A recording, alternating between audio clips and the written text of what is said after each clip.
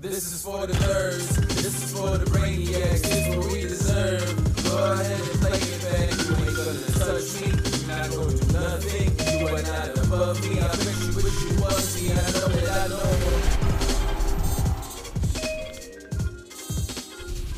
What's up, all you nerds and brainiacs? Welcome to the 100th episode of the Only Friends podcast. I'm joined today by the majority of the crew. What? I think there's an echo. Is it bad? I'm almost positive it's an echo. I can see it. I told you there was an echo. You can hear it out of the speaker. Everybody can hear it. Yeah, that's what I said. It's like as if you don't even pay attention. Everyone's complaining. Everyone's saying echo, echo, echo, echo, echo. So turn the speaker off. Hmm? How about now? Why do you have headphones on? Better? So that I can hear you guys. But we don't have headphones on. I know. The echo is the free giveaway. It'll be a fix tomorrow. Okay, it's better. Wait, what was the problem? It's how you guys routed it. That routing will always do that. You can't route it that way. What did you turn off? I turned off desktop audio. Ah, Andre okay. just comes back and Welcome solves all back, our Andre. problems. Yeah, hi. I just woke up like 40 minutes ago. I'm sorry Yeah. that I wasn't here. Oh wait, so that means basically any clips that he plays will have no audio. So what will have to happen is he mutes everything. He has the hotkey to that and switches on desktop audio. And then, Easy peasy. We'll fix out a more permanent solution yeah, moving that's forward. fine. 100th episode is just production everybody. tips the entire Yeah. time. Yeah. That's all we're going to do. talk about Guapo knows what to production do. He knows what to do. Guapo, This do you know what to do? this is the 100th episode in a nutshell. Yeah. It's been a real learning experience. tips. Mm-hmm. to say This the is least. why we're late all the time. Yeah. We're just doing production stuff. Yeah. Well, it kind of. Yeah, I just said. Just go with it. Production stuff, yeah. I mean, it's not true. We do have this issue where none of us are really producers or production savvy. I mean, you're different, but you're not here very often. Yeah, you left us. All right, look, Landon, I didn't leave you. You He's did. feeling abandoned. You abandoned Yes. me in my time of need, Andre. Because it's because he's so young. Why is your mic pointed towards Yeah, your tits? Fuck. Because he's the Somerville Stud Club, which apparently I'm supposed to know this shirt. How do you not know this shirt? You're supposed to be our production team. Yeah, I've been gone. Okay. So your microphone's aimed at Daddy, your dick. Daddy had to go get some cigarettes. Okay. Since you've been gone, I can't breathe for the first time. Yeah, I mean. Jesus. Is that what happened? I literally, you guys know this. I just got back yesterday. Where were Sort of. you? I was in Italy, New Jersey first, then Italy, then Malaysia. Wow. Must And be nice. I go back to Malaysia not next Monday. You're just gallivanting around the world. And then I That's a go lot of to travel. Cyprus on September 3rd. And then I'm there until September 20th. And then I come back to you, Landon. For how long? Well, technically, I'm going to take 2 weeks off after that. And then you're going to go Not back. Not from this, you're not. No. This doesn't work. Just come, sit down. And then after that, I'm Chat. back. And then I think I have a Triton deal that I'm trying to figure out. But it's pretty, I'm pitching 12 weeks a year, which is crazy. That's a quarter of the year, the working year. Good math. But Daddy will be home 36 months out of the year, so it's fine. 36 months out of the year. Or 36 weeks out of the year. Mm-hmm. A quarter's not really that much when you put it into perspective. No. Yeah. Because it's not Especially like you're for going. how much they're probably paying you. Yeah, and you're not Hey, going for hey, 3 months Melissa. straight, No, right? it's going to be 3 weeks, 4 iterations. Yeah. That's a vacation. It's honestly not that long of a time. It's Well- wild to think about, even in the terms of just like how much you can like transform yourself when it comes to like the way like you look or like feel in like a quarter. Like 3 months is not that long of time. Yeah.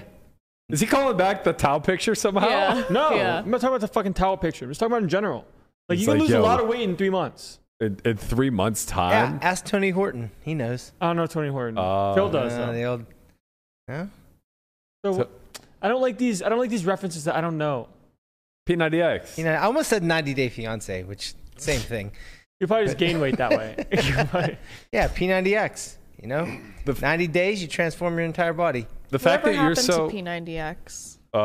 honestly, that whole like conglomerate of Beachbody is one of the most successful online fitness platforms I've ever seen. Yeah. It's insane. They basically did what poker training sites did, only for fitness. And instead of teaching you the rhyme or reason behind working out, they basically have like the run it once model where they have like 100 coaches. It's like a blueprint. Yeah, they have like 100 coaches. They all come out with different Wasn't workout it a programs. machine or no? That was a No. program. It was just a Okay. program. Yeah. I'm thinking about the Bowflex. Did Are you you know sure? that Tony Horton is no longer with Beachbody? I did not. Yeah, they had creative differences, and then he branched out on his own. And the platform he uses, Uscreen, same as Solve4Y. I got to tell you, he's probably not doing as well as he was at How Beachbody. could you be? I mean, under that umbrella, Beachbody has so much money behind it and advertising, and it's a established brand. So Yeah, I'd be curious, Guapo, if you could find anything. I would be astonished if they aren't $100 million company. yeah. Just I P90X agree. in general, or it's No, like no. Beachbody. it's literally called like Beachbody Incorporated You or go, like whatever. it's like Beachbody has their own app, and then you pay a Oh. subscription fee, So- and you get all these different, workouts, and P90X was part of that. So this all happened over the course of like 10 years. In 2010, P90X was released as a box set DVD collection. Oh, And it was their- 454 wow. million. $500 million. There you go. Trading at $1.41. Not shocked. Not shocked I at mean, all. it's kind of like a stable coin. You can call it that, sure. Get your head out of the gutter. Which gutter? The crypto gutter. It is a gutter right Did now. you see that meme I sent? It's a guy who didn't lose any weight, and it just says, "This guy transformed by losing $45,000." Yeah. So go on with your. So it was just released as a box set of DVDs. It was like their number one product. And then they had a few supplements on top of it. So like protein, Right. shit like that. Okay. Not a very big Shakeology. company. Yeah, Shakeology. So not a big company at all. P90X explodes. They can't sell them fast enough. Wow. Within 3 years' time, they then developed the Beachbody app. And they bring on like Sean T, who creates the Insanity program. Yeah, I've seen those. Yeah. And then I know like, someone who lost a ton of weight with Insanity. it's so hard. Yeah. It's very He hard. got like ripped. He was like Yeah. big in high school, and he got like ripped. Yeah, it seems like if you just like do actual workouts and eat correctly, you can change your life in like a quarter. Well, their big selling point is it's not time intensive.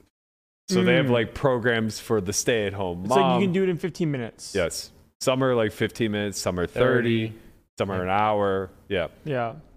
They say that, but like your body is still humming like an hour later Yeah. after those workouts. They're Yeah. so hard. And Yeah. the original P90X was like 90-minute plus workouts. Those were rough, Bro, super rough. I got in really shockingly good shape the first time I did P90X. Oh, so you did this? Yeah. You did like He was doing this like Yeah. last year.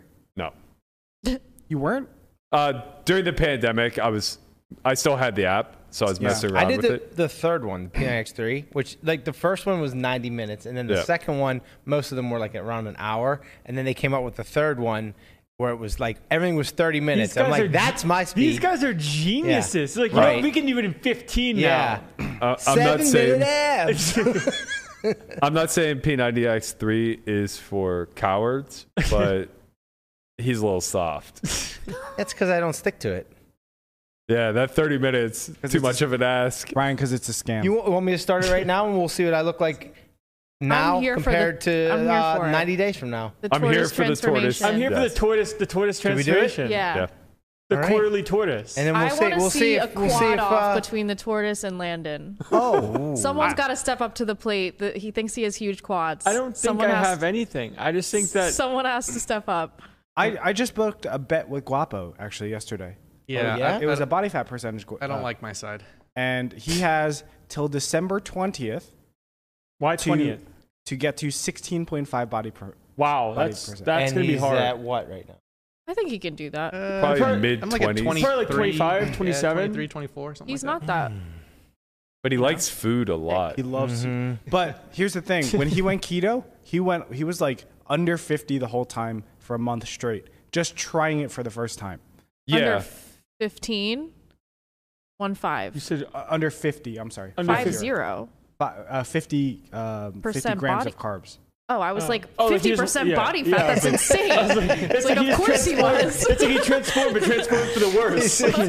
He went from 24% to 50%. He was over 50% body fat the whole time. So Wow. he has really, really good discipline. Yeah. Yeah. And he Guapo, went what's from your like sign? 180. I'm a Sagittarius. Oh, okay. He went from 180 to like 155 In like a couple in months. 3 months. That doesn't equate to lower body fat percentage. Like, there isn't a positive correlation there, Like or at least weight not a loss. strong one, right? Because you could lose a ton of fat, but not have any muscle Listen, guys. beneath it. Yeah. Enough of these body fat challenges. I want to see you guys pump up the body fat. Let's get those clouds going. No, you know? I don't want to be cloudy. Wait, so what's your side of the bet? I'm the I want him to Right. Oh, go so you under. don't have to get to So anything. I'm It's just betting for against him. Yeah, I'm betting. So Guapo, you bet on yourself to get to 16 and a half. Yeah, but Would- I don't like my side. What'd you guys bet? Just A little bit of money. money? Yeah, just a little bit. Mm. Guapo, if you bet more, I'll make sure you get there. I'm just saying. Yeah, you got know, P90X for you. I'm listening. if you cut me into this, he's or- already looking at test cycles and stuff. no, we don't he's gotta ready. go that far. I'll just whip his ass into shape. I actually build think, some I think, muscle. I think Winstrol would be the way to go, right? Well, I mean, Are that's you talking into the mic? yeah. I mean, I if wanna you're gonna get- do, I'm gonna get to 12%. we all do. I'm gonna get to 12%. I think it's possible. I want to get to 30. I think I get to. No, you don't. I think I can get to 12. You It's a lot guys are more trying fun to go getting down. to I'm 30 going than up. it is getting to 12. Melissa, that's a big. I'm trying to be a big bitch. Do you know how annoying it is? I get so many messages from friends that's just like Melissa is the most hilarious person ever, all the Thank time, you. and I'm just like, shut the fuck we up, appreciate I it. agree. because I know what goes on in our WhatsApp chat, and you are not the funniest person ever. You're the most disgusting. You're kind of person. jarring. You're kind of jarring. I'm a lot. You're a lot. You know, We're all That a lot. is I'm a lot. one of my takeaways for the first 100 episodes is that Melissa is a lot. I'm a lot. You know, a lot going on over there. I've learned that. but to be fair, first 100 episodes, I've learned that I'm a lot. yeah. I mean, to be fair though, it really is a Sour Patch Kid situation. I know. I am a Sour Patch Kid. Every guy I've dated has said that about me. What flavor though? Does that mean I'm abusive? No. Sometimes, maybe. Depends on how cloudy it is, Yeah, I it depends how guess. psychologically abusive you want to call it. Yeah. Well, you know. Well. Well, you'll have it. We cut right into the shits, just totally shit all over what I had played for an intro. But That's a good intro. Of course. to all the loyal listeners in the chat, we do have something special for you guys today. I decided that it's time we give back a little bit. Lamanna, this is the first time you're hearing this because I forgot to tell you in pre-production, basically. That's okay. Whatever you need me to do, I'll do it. Perfect. So we are going to run a contest for the viewers in the chat. And we're going to Ooh. give away 5 homeschools. 5 homeschools. 5 homeschools. What about some shirts money. too? Well, relax. They could buy the shirts. Those are Yeah. cheap. I'm looking out for Yeah. you guys. Homeschool's $1,000. All right. More. 15. Okay, that's 15, that's legit. Okay, so we do have some new merch. If you guys are interested in that and you want a link, go ahead and hit !merch in the chat. That'll take you to Those are our shop. models. Those are our guys right there. You know, Yep. I'm not gonna lie. I saw one of the a jujitsu guy, a jujitsu video of someone rolling with an OnlyFans compression shirt, and I wanted an OnlyFriends compression shirt. So Yeah. Probably Gonna make have that to go happen, in. right? I'll have to check and see if compression shirts Maybe are some available. beanies for the winter. Oh no, Ooh, yeah. this is Some what? gonna be very Some bad. beanies. Beanies? What's that? Yeah. You can definitely do beanies. Yeah. Nightbot doesn't seem to be working, and I don't know why. Damn you, Nightbot. I can't run a contest First you Nightbot. if Nightbot doesn't work. It's all right. Guapo will just scroll to random people and then pick those people. I believe in No. Guapo. That can't work. Try hashtag merch. Let's go with that one. I don't See think if that gets it won't done. work. No, I think it does. I'm looking Really? at the. Yeah, I'm looking to man Alright. now. He's reading Nightbot's instructions, so Nightbot actually wasn't being incorrect in the first place. Right. So hopefully that works. We'll A keep lot an eye of on the blame chat. going on. Well, that's awesome, Berkey. When did you decide to do that? Because you The- also didn't consult me on this. Giveaway? Just now. Wow. But when I need you're- to know that Nightbot works. Is it working? It's not. That's the problem. I Well, can't what's- announce what's the command contest. for the Nightbot contest? Did you make the contest? I did. It's exclamation point giveaway. Man, you I went believe. full. Is it merch No. or is it giveaway? No. Exclamation point contest. You went But- full, Okay, so it's you went full exclamation Christian point Soto contest. on this giveaway too. 'Cause But this just is something giving Christian it would all do. away. Christian, you've been so quiet. I know. It's fan of the- I know. He is so quiet. Have you lost weight? Oh man. The invisible man. 0% body fat. 0% Okay. body fat.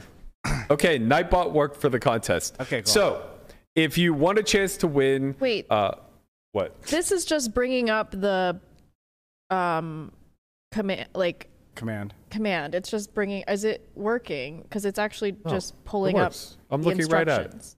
It says email us at applications@solve4yacademy.com. But everyone thinks that if they do exclamation point contest, they're entering. Oh yeah, no.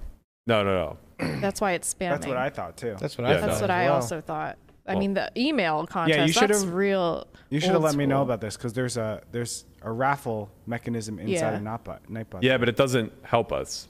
We need them to email because Oh, so that we can give them the the actual login. yeah. That makes sense. Oh.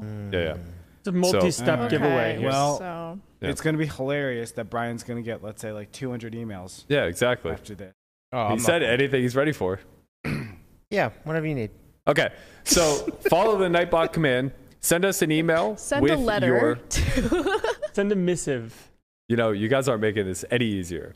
Send an email to applications@solve4yacademy.com from your Solve4Y TV email address. So basically, you have to have at least free roll access to our site, and Brian will then pick 5 winners to gain access to Homeschool, which is a roughly 36-hour long course. It includes myself, Jesse Sylvia, Landon, Andrew Brokis, and Russell Thomas, as well as a couple other coaches who basically go over game theory principles at its core. So we're gonna do a 5-part giveaway. By the end of the show today, we'll announce in the chat who the winners are. And Efro said, I sent my entry to Scruff McGruff, Chicago, Illinois, 60652. He knows how to win, you know? Man, respect to the callback The guy right that knows how there. to win. Okay, so this ended up getting a little bit more messy than I thought it would. It's but so funny. If ever I have to put in like an address and I don't want my actual address being put in, Yep, I use that address. Scruff McGruff. Chicago, Illinois, 60652. Oh, that's funny. And I just type in a random street. Yeah. Are you Scruff McGruff? Are you? And it's funny that you remember the zip code as well. Right. Well, I mean, it's part of the the song. song. Yeah. How could I ever Help forget? take a bite out of crime. Are we about to baby. get 10,000 emails into the applications? I hope so. I'm not. I do not hope that. Send Oh, a you picture- just- That's the include a main picture of your email. feet. That's fine. You just pick a random 5. It's okay. Yeah, I'm just saying that there might be important stuff in there that's going to get lost in the mix. So anybody that's trying to email us for other reasons, you're fucked. I don't know. Just give it an hour or okay. so. The tortoise moves at his own speed. You know, if we plan this out, you could have made like a giveaway. I know. Could have made a Of course separate I email could have, but he didn't tell account. me. He just No. just, you know. Wow. No, this is You're this really is all screwing with the this is all tortoise's with intention. process. because then those emails are now a part of our email list. Right, of course, we know, but you can still do that another way. It's okay, Brian. He's mad. You have Brian, this is royally Brian. My fucked phone the is just tortoise. buzzing because I get a notification every Well, time. you're gonna have to mute it. You're gonna have to mute it like you mute our just group going chat. off. Guys, I'm gonna tell you, I appreciate you all. The sheer entertainment I'm getting right now, just out of knowing that he's gonna have to turtle. filter through all this, is worth every Look at bit this. of it. He's gonna take Whatever. forever to respond. I'm gonna pick the first 5 I see. This is First 5. oh man! Shout out to Adam Lowry. Thank you so much. He says congrats for 100. We appreciate Can you, my man. believe how many hours we've talked? It's only been 27 Into a people so microphone. far. A lot. We have to be 29. going on like 200 plus hours. Yeah. So many. Love the time in this place. And probably like 300 plus production, pre-production hours. Yeah, real shit show that Yeah. pre-production. Well, some of us have been here for pre-production. Some others have been in Malaysia. Wow. Hmm. You really triggered his abandonment wound. I did. You left me. Landon, You left me when I needed you most. I have a life too. You When I go to need- Florida all the fucking time. I don't say shit. When I needed you most, you Okay. vanished. And then you just stay there for like multiple weeks at a time. I don't say shit. Week and a as soon half. as I leave once and I come back. Yeah, some of us didn't come back. Some of us come back for one episode and then leave. Yeah, there it is. I'm just All right. joking. I love you, Andre. And I tell you, I told you too. I'm coming back. I'm coming back to you, Landon. You two can hug it out a little bit. Let me Wow, get we didn't through even the get our run of pre-production show hug. at least. we didn't Yeah. even get our pre-production hug in. But anyways, Yeah. go on. That seems like it's on you I mean, guys. It is. It doesn't. It's never a hug. It's just him wrestling you to the ground. No. We do proper hug. Okay. You know this, Melissa. It gets a little erotic. It gets at some point. very erotic. Okay, now we just swung the other way, but it does get around. It does. Look, Just a nice we hug. just like to hold. Yeah. It's all right. Everybody needs to be held once in a while. Yeah, exactly. Need to direct the fanfic somewhere else. Okay. What else is going on, Matt? For today's show, we have something very special planned. Ali Najad will be in studio in 30 minutes or so. We have a long one in store for you guys today. Our plan is to go 2.5, maybe 3 hours. We're going to break this down into 3 parts. The first part, the intro, basically some of what you guys have already gotten, as well as I want to kind of revisit the past 100 episodes, some lessons learned, some things that we could potentially do better, as well as, some good times we had along the way. Then we're going to have Ali in studio after a short 5-minute break. He'll be here for 45 minutes to an hour, depending on how the conversation goes. Another short break, and then we are going to wrap with just kind of kicking it a little bit, discussing what our plans are for the podcast, what we hope to get out of this, announcing the winner to the contest. By winner, I mean winners. Man is going to be picking 5 of them by the end of the show. Oh, my by God. the end of the show, I'm picking Yeah, them? look at How his am I face. picking them? At random. Oh, I just scroll through and say, this one looks good. This one looks good. Yeah. I mean, you have enough emails at this point that you could just done. Okay. Right? Perfect. Maybe you pick 1 an hour and then Okay. 2 at the Yeah. end. So if you're watching this, not live, do not email us. 'Cause the contest is already over. If you're doing it like that, they're Yeah. incentivized to email you every hour now, and you have no way to Yeah. uniquely check. That's okay. You fucked this up. We'll Bro, just if they make more game the emails. system, they really want it. Good for them. It's fine. I don't care. We encourage gaming the system. We don't encourage it. If anything over this last 100 episodes has been proven to be true, we do not encourage gaming the system. Are you saying that our email list is going to 100x? It depends. Do you want to be on board or not? Yeah, it's up to me, isn't it? It's basically up to you. Yeah. Happy Father's Day. Okay. All right. Before I get into a short list that I curated of things that I've learned over the last 100 episodes, I kind of want to go around and just ask you guys what your big takeaway is from this fucking experiment so far. Landon? I'm going to start here Yeah. with things that I've experienced or have reflected upon in these first 100 episodes that I may or may not have been a part of. Yeah. This isn't the SATs. You don't have to restate the question. No, I gotta reach a word count, Okay. So we gotta. Well, I wanted to make sure I knew what I was talking about. Well, I realized I do enjoy it. I realized that it is fun being here with you guys every day when we do end up running them. Obviously, sometimes not here because of travel, but it is what it is.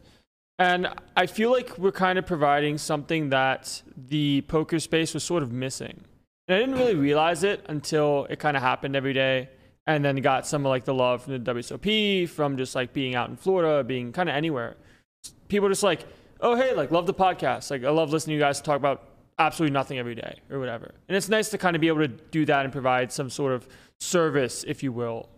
So now You that we've guys. made it this far, the truth can come out. You were out. I was out for the WSOP because I just honestly You were did out not before care. that. Oh no, I was out. So pre-WSOP, we had a conversation about whether or not we're gonna end it all. And I was like, you know, I kind of want to end it all. Like I'm done. Like I've had enough. I'd rather play WSOP. I'd rather focus on my own things. And honestly, half of you would be happy that I was not on the podcast anymore. So you know what?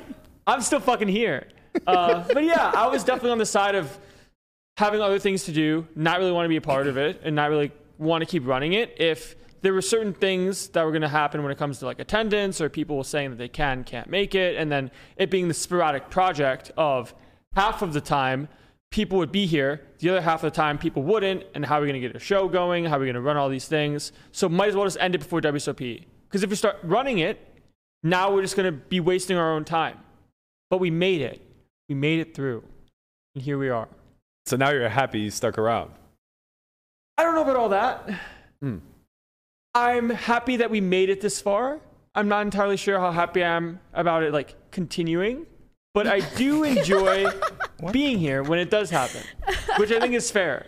Like, do I look into the beyond and think to myself, man, I wish we could do 1,000 episodes? Fucking no. But I'll be here every day when we have one.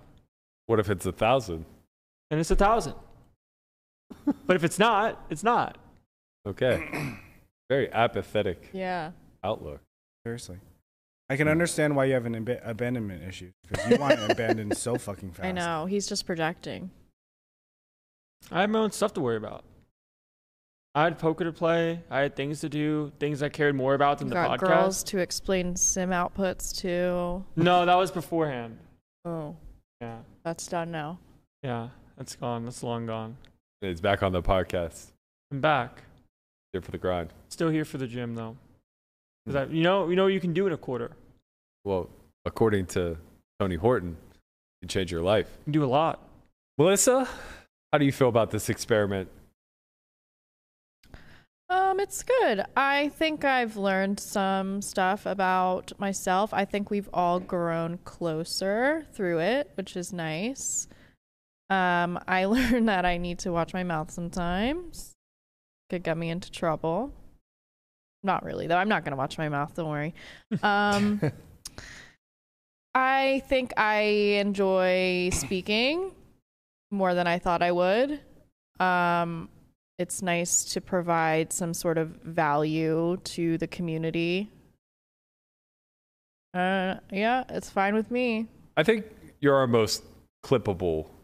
I'm the soundbite Yeah. one. Yeah, Yeah. I'd Just be a great lot on a reality show.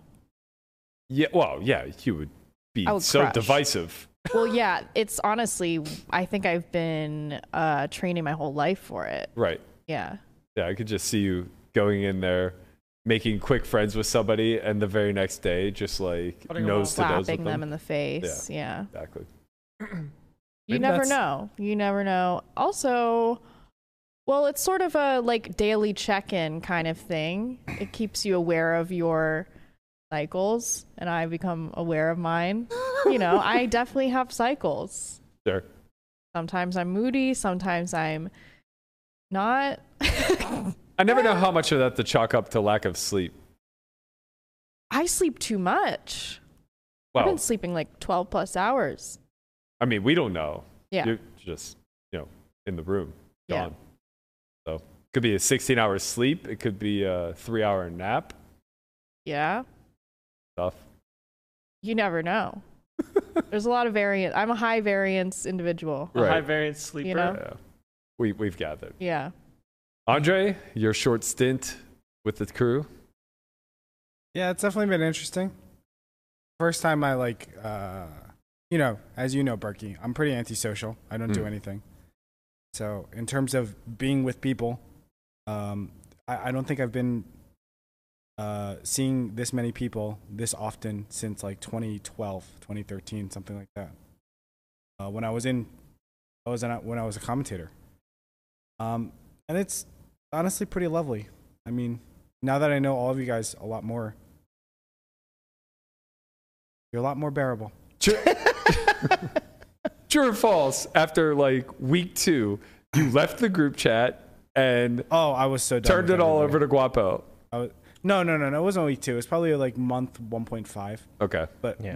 it was only like 20 episodes in. I was Yeah. like, no, I'm over this. can't do it. And it was an emotional drain on me.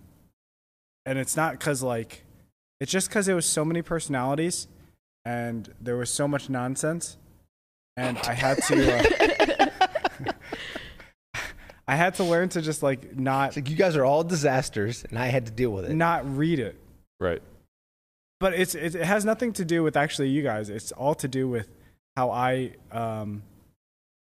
like input everything. Like, I don't know. Are you? It's not you. It's meeting us right now.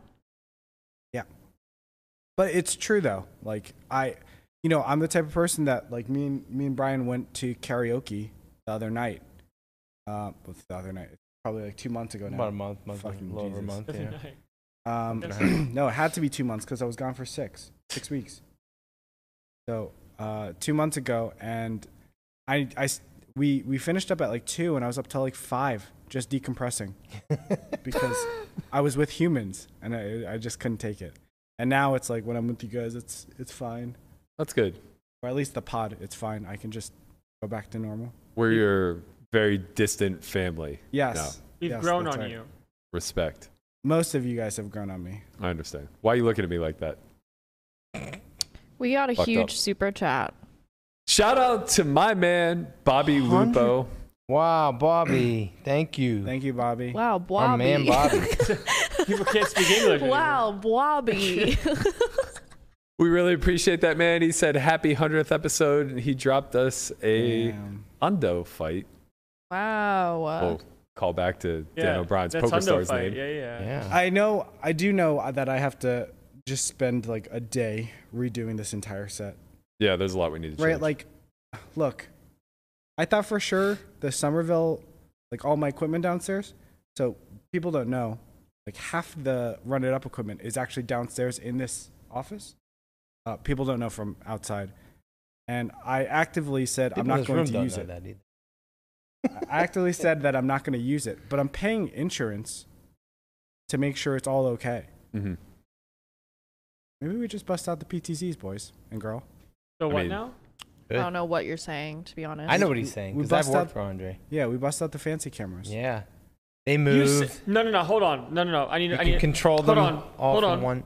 You're telling me that all of this time we had cameras that made us look better, but instead we're using this camera. For what We it's worth, didn't have cameras. for what it's worth, they won't make you look better. They just have the capacity to zoom in and rotate. So to They make can you be look better. controlled remotely.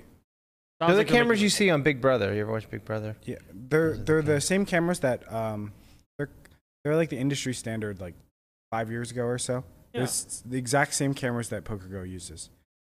We have a couple of 4Ks as well. I think we should do it. We can, but we need a chunkier setup Donkey setup. because they're not the same inputs as these cameras. Actually, these cameras in We particular. can But probably I have need this conversation I need another another time. video card. Excuse me, We'll probably Melissa? have this conversation another time. Seems like an off-air conversation. to No, have. this is the 100th episode. Yeah. All right. This is Look back production on tips, everything. right? We're All gonna give right, everybody all right. production tips. The we can talk production about it at the end. episode. Lamanda, you've really come into your own. I mean, I've always wanted a cool nickname. Now I'm the tortoise, so it's all worth it for me. Yeah, that Yeah. makes sense. Yeah. Well, when you first kind of like pitched this idea, and you said, "Yeah, we're gonna," I'm thinking like, okay, we're gonna do it like once a week or maybe 3 times a week. You're like, "Well, no, it's every day." I'm like, every day? That sounds like a lot. But I think it wouldn't be the show it was if it was once a week or even 3 days a week. I think the fact that it's every day, it keeps the show flowing and moving, and we've had so much more content and things grew in. Like the show grew so much more because of having it that many days. And I mean, I'm here for it. I enjoy it. I actually feel way more like in tune to the poker community and these last few months than I haven't been in like the last 5 years or more or longer, 10 years maybe. I don't know. It's just like once I like started, working for Solve for Why and just doing the back end business stuff, I kind of like got away from like the community part. And you guys would talk about people. I'm like, who is this person? I don't know who these people are. They're like, they're just like one of the best poker players in the world. I'm like, oh, okay. But now I'm like more in tune to it, and it's fun. I enjoy it. Yeah, I think that kind of touches on a lot of the aspects that I've probably learned a lot. I'm going to break this up in half because we're not going to have enough time for me to get through it all before Najad comes in, and there's a bigger topic that I want to touch on that we can discuss after the Najad interview. But in a more shallow sense, I think that this has been a real lesson in execution of a vision and how challenging that actually is on the day-to-day. Yeah. I think we can all agree that like when this idea was kind of thrown around, we were all on board of like, okay, our community doesn't have this. This is a great way to set ourselves apart, really introduce ourselves on a more personal level with the community at large, and hopefully grow and develop a bit of a, I don't want to call it a fan base, that seems reductive, but grow a bit of a following and a sub-community of our own that we can be in touch with. And like Landon said, brushing elbows with people during the World Series, it wasn't a whole lot of like, oh man, I love watching you on this live stream cash game, or I love what you've done through. It was very much the Only Friends podcast is awesome. It so was happy. wild how like, because I'm not like in the public sphere like you've been for like the better part of a decade. To Well, take you are a now. term away from you, but like it I couldn't sit down at a table at the World Series without someone commenting that, oh, I watched the podcast and I love the podcast. It was incredible. Yeah.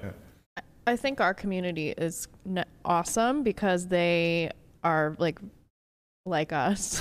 They're just like funny and weird and gross. Sure. Maybe you've conditioned them that way. I feel a bit conditioned.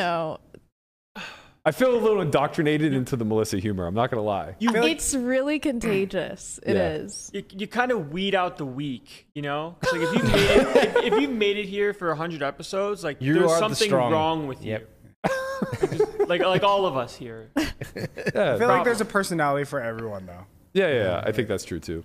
Yeah. And despite his absence for both of them, I think both Conrad and Christian bring a lot more of the lighthearted, pot stirring. Different. Obviously, Conrad's the lighthearted one. Christian's the pot stirrer. But yeah, I think that like everybody kind of plays a role and facilitates something that's very necessary in order for this to work. I will say that this is like what we've done in 100 episodes is not what I envisioned at all. I envisioned far more structure, and I envisioned far more planning, show by show, week by week, whatever the case may be. And I think we saw that a lot in the first, 2 weeks worth or so. Yeah. We tried a lot of stuff. We experimented. I thought that, taking deeper dives into current events like we did with the Rampage session on Hustler. Yeah. Even though it got some backlash with the Bunny episode on Hustler, I thought that was all very topical at the time, which led into the cheating scandals, which was insanely topical. And, we did put a lot of work into those episodes. I thought that experimenting with the template of bringing back old stories that like Landon's generation might not be aware of, similar to the Brandy Hawbaker thing, was both a good idea, but also a lot of work. And it's something that like moving forward, I'd like to do more of those types of things, but I'm not exactly sure necessarily how to go about the planning phases. Yeah. For sure on the day-to-day, I didn't expect to just come and shoot the shit with 6 friends. Like I thought that would be kind of an undercurrent to what the whole show was, with structure and, interesting topical things to the poker community kind of leading the way. But what I really think that I've walked away with after 100 episodes is understanding that poker is very hard to talk about day after day from a media Outside of the World Series. yeah, the Yeah. World Series obviously, you know, it was easy. There was a story every day. Right. It kind of wrote itself. There were stories when there were no stories to even be created. Right. Like there's Nipplegate. There's everything. Yeah, you know? stick 10,000 people in a room. Some shit's gonna go down. you know? Exactly. 45 days of these guys in close quarters. Like it's kind of like being on the outside of a fish tank watching this reality show unfold But before also you. being part of the fish tank. Right. Yes. And that's the thing is like we have access to a lot of you know, I don't want to say the industry secrets, but like we're exposed to pretty much everything Yeah. based off of where we're at in our careers. So I think like obviously during WSOP time, I'm so happy we decided to go forward and stick to the daily regime or regiment during that time. Even though it required a little bit of sacrifice and a little bit of discipline, I think everybody should be commended for that. But outside of that, what I'm realizing is there's a lot of stuff that you can talk about, but at the same time, almost nothing, right? It's really difficult to separate the signal from the noise. And it's like, sure, we could cover a live stream every single day. We could do a strategy segment every single day. But it's like, even when I just propose those It ideas, just sounds so I could stupid. see myself losing half of our room, Yeah. right? Yeah. Like Landon's ears perk up and Melissa just like goes into, I want to leave immediately mode. Yeah. But I prefer strategy over the pirates. But Yeah, I was gonna say like strategy. I'm sure you're. Yeah, you're I'm for fine it. with. You say that now, but the difference between a poker strategy segment and a segment on the Pirates is about 45 minutes.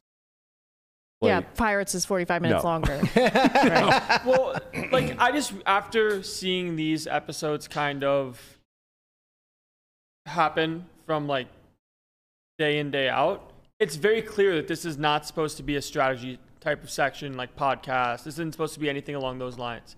I find it, and obviously you can speak to like what you thought of the way things are going or the way things can be when it comes to the way that our structure is now. Like we show up, we talk about stuff, we move on. I like that more than the other structural type of approaches that we might have had yeah. prior. As a general template, I agree. Yeah. I think that there's room to experiment. Shout out to my man Jason Lee, hit us with $20. Said congratulations. We really appreciate you. Thank you for all Thanks, the time. Jason. Yeah, I think it helps us be more ourselves when it comes to the like shooting the shit type of thing. And like, you know, I've kind of changed a little bit as the podcast started to now when it comes to like some certain things. Like Changed a lot, Larry. Your hair's Yeah. different. Got a You've changed haircut. lot.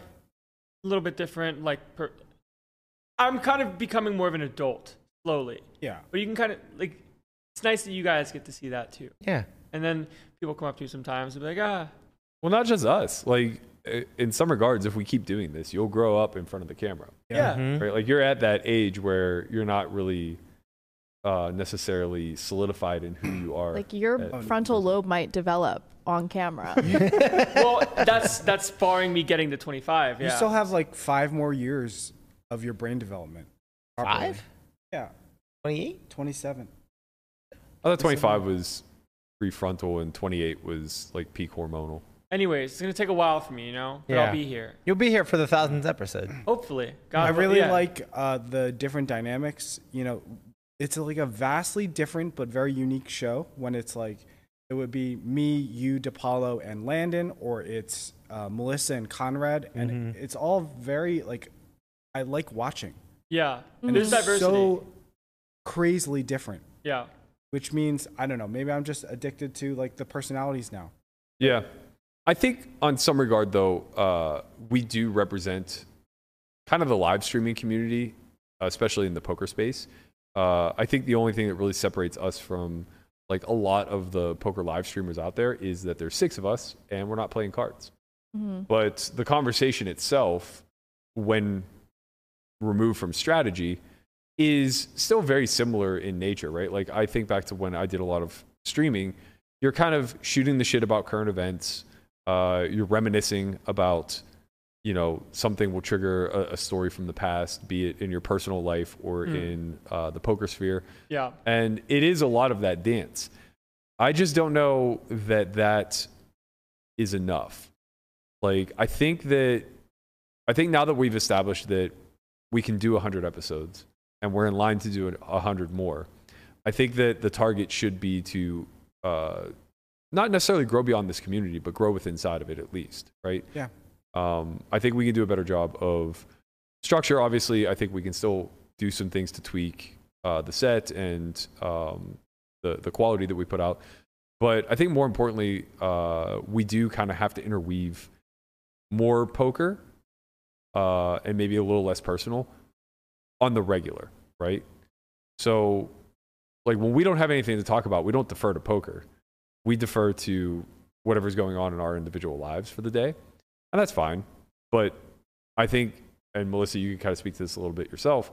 I think the more that we do that, the more we leave ourselves kind of vulnerable to overreactions. Well, yeah, I think especially as the podcast has gone on, I'm way more like comfortable, and I kind of forget the camera's there. Yeah. So I'm just talking to you guys like how I would talk normally, and then I forget that like I'm not the most PC individual, and all my friends know that but love me anyway, but not the whole world is gonna love me anyway. So it's sort of you know, maybe I could be a little more careful sometimes, but I don't really care. Yeah, you also don't want to be too careful, right? No, then you I don't just, really like, care. I lose would your prefer to be own comfortable and Yeah. just be myself anyway. Exactly. You so. don't want to lose your personality. It and is Yeah. really interesting, like how much we as a collective have gotten better when it comes to, like, not necessarily performing is the wrong word, but like being comfortable in the terms of like talking about stuff, like filling the chair appropriately. Because I remember Right. like episodes 1 through 5 or whatever. Like, I didn't say a word. I know about you. honestly, I don't really know what's changed, but I don't sweat anymore. Well, yeah, you get nervous when you're first starting Yeah. to talk in front of a No, camera. like, That's plus the definitely whole real. light thing. I'd be like, oh, it's the light. Like I'm sweating. Like how am I? Oh how am yeah, I you used sweating? to sweat a lot. Yeah, and I think Yeah. I was just like, You were just nervous. I was probably just like super nervous. A bunch of other stuff. Like who really knows? Like how it was still hot, but not really. Like I don't have the same kind of. I'm not sweating anymore. Those chairs are unforgivable when it But- comes to the breathing, though. I Sure. sat in that chair one time. I was sweating. What after I would was love done. to see before the These are 200th nice. episode is chair upgrades for us. I want those Chair chairs. upgrades. We can get some Those chairs are cameras. nice. No, Those these are chairs are those so chairs much are Those better. chairs. Well, those chairs are fitting for the Those for the are set. comfy. Like if you're not going to get a living room lounger behind Yes, the we're gonna desk. turn this into a little lounge like den. We're gonna have a little fireplace. I think that we get to do whatever we want in this This is corner, our corner. as it is our corner. Yeah, we're gonna And get rid of these you- newscaster desks. We're I'm- gonna get 2 lounge chairs, Yeah, a we little can't have the- fire pit. We're gonna have like lawn gnomes. We literally I'll look tell you like- this, We I'm- actually look I'm like open junior to it. news reporters. Yeah, we do. I'm open to it, but we'll discuss. On that, we're going to take a 5-minute break and bring in our special guest. We're going to leave you with a hand from Poker Out Loud Season 6, I believe. Go ahead, Guapo. Our hand can do a small amount of 3-betting for sure. And it's pretty tough, though. And inflating the pot with an offsuit combination of broadways feels a little bit worse, so we're just going to call.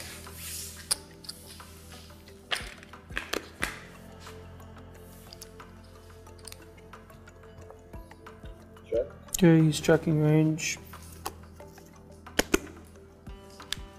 It's a board that has a decent amount of draws.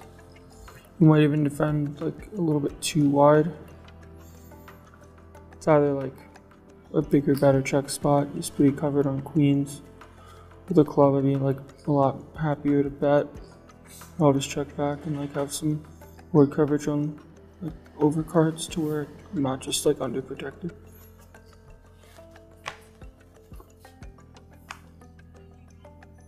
Obviously quite relieved to see a check back, as we were going to have a very close decision if we faced a small bet, given that we don't have a club in our hand. King Jack with the King of Clubs would be a pretty natural check raise. Without it, though, I think it would have been a very thin check call. On the turn 9, we can't check call our hand, it's too weak, but we do need to see a river. I don't really think we get the big bet with these types of candidates, as we have 0 blocking power over 7-8. And we also block Landon's call folds in Jack 10, which isn't really great. King 10 as well. So in situations like this, where it's clear that we are going to have to see a river and would like to set our own price, oftentimes we're just going to lead on a slightly smaller bet sizing. Something in the neighborhood of 33 to 40% pot usually functions pretty well. We could put our strongest hand, like 7-8 of clubs, in this range, as well as sets. And we can fit hands like King 10, King Jack, Jack 10 in this range, as well as some one pair hands like Queen Jack, Queen 10. Our best hands like 7-8 no clubs, queen 9, and if we ever have pocket 9s, would probably be fit into a much larger sizing, something in the neighborhood of pot to pot and a quarter. So with that said, $35 in the pot, we are going to be looking at, let's go 15. So he chooses a smaller size, like, well, it's not small, but it's like half pot. I think sizing wise should be a little bit bigger. Wants to like wrap queen X. Has some 9X maybe. My hand doesn't really want to raise very much because I'm getting a pretty good price to draw to an overcard. Jacks obviously like the nuts. But I don't think we cool any of his top end value when he chooses the size. It's just more likely to be like a 1-pair hand. So I think he's a bit weaker than he should be, but we still just have a call, but we'll sort of see what happens.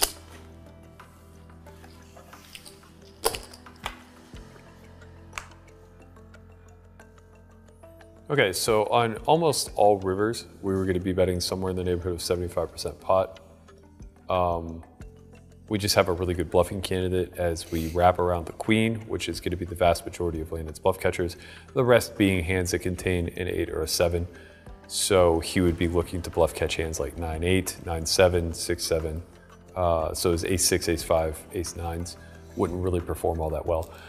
So yeah, we were going to go like 3/4 pot. The 10 changes things a lot because now the nuts are king-jack, which we actually possess. So now Landon's bluff catchers are going to have to be a lot more jack heavy. So he'll want to be leaning on jack 10, queen jack, jack 9, and I suppose some hands that block the 8. So maybe like 10-8, no club, queen 8, no club if he has it. It's a little bit peculiar for us because our bluffs aren't really that intuitive any longer. Jack 8 made its hand. So did King Jack, which were two of our most prominent bluffs on the turn. We have some 2-pair combos in like Queen 9, Queen 10, but Queen 9 would have sized up on the turn, so that's pretty much ruled out. So we do have Queen 10 now, and perhaps like some low sets like 5s or 6s, but now they don't really get the opportunity to go big on the river.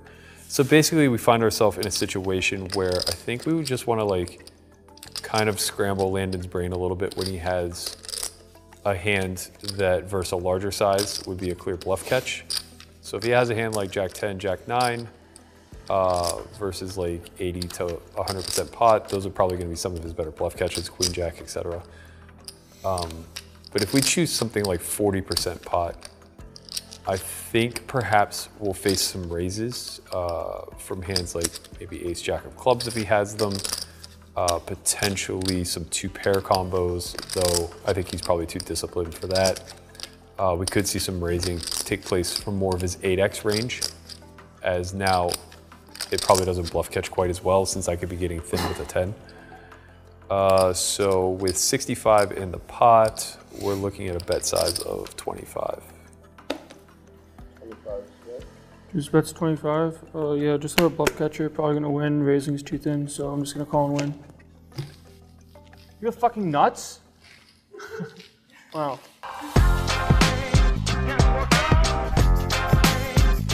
I probably know Chin better.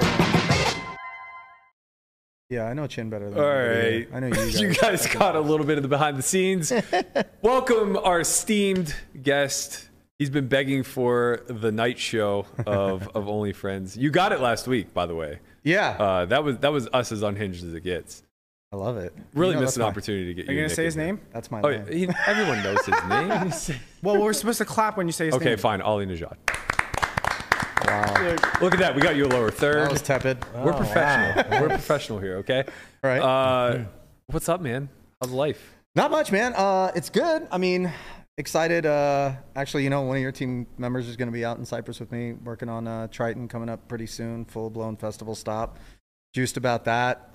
Getting ravaged in the stock market. Like really learning what the diameter of my no hole is. Like Wow. it's been big What is red the candles diameter? right in my deuce shoot. This has been not fun. And what's crazy is I I'm gotta short, tell you. dude. I got my face ripped off when I was short, and then I was like, nope, I'm not gonna let them do it to me. Then I got long, and then they're like, no, we're gonna sell it off now. I can't. I gotta tell you, man, you're one phrase in. I already see the Ali Melissa spinoff. Oh, yeah. Coming. Oh yeah. You got So like a what is little. the You're weird about the diameter? butt stuff, right? Like, I mean, not weird as the case. You have may a be. contest.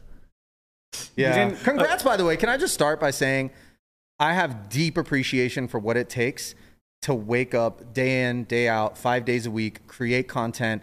And I marvel at what you guys have done. I'm not just like pandering.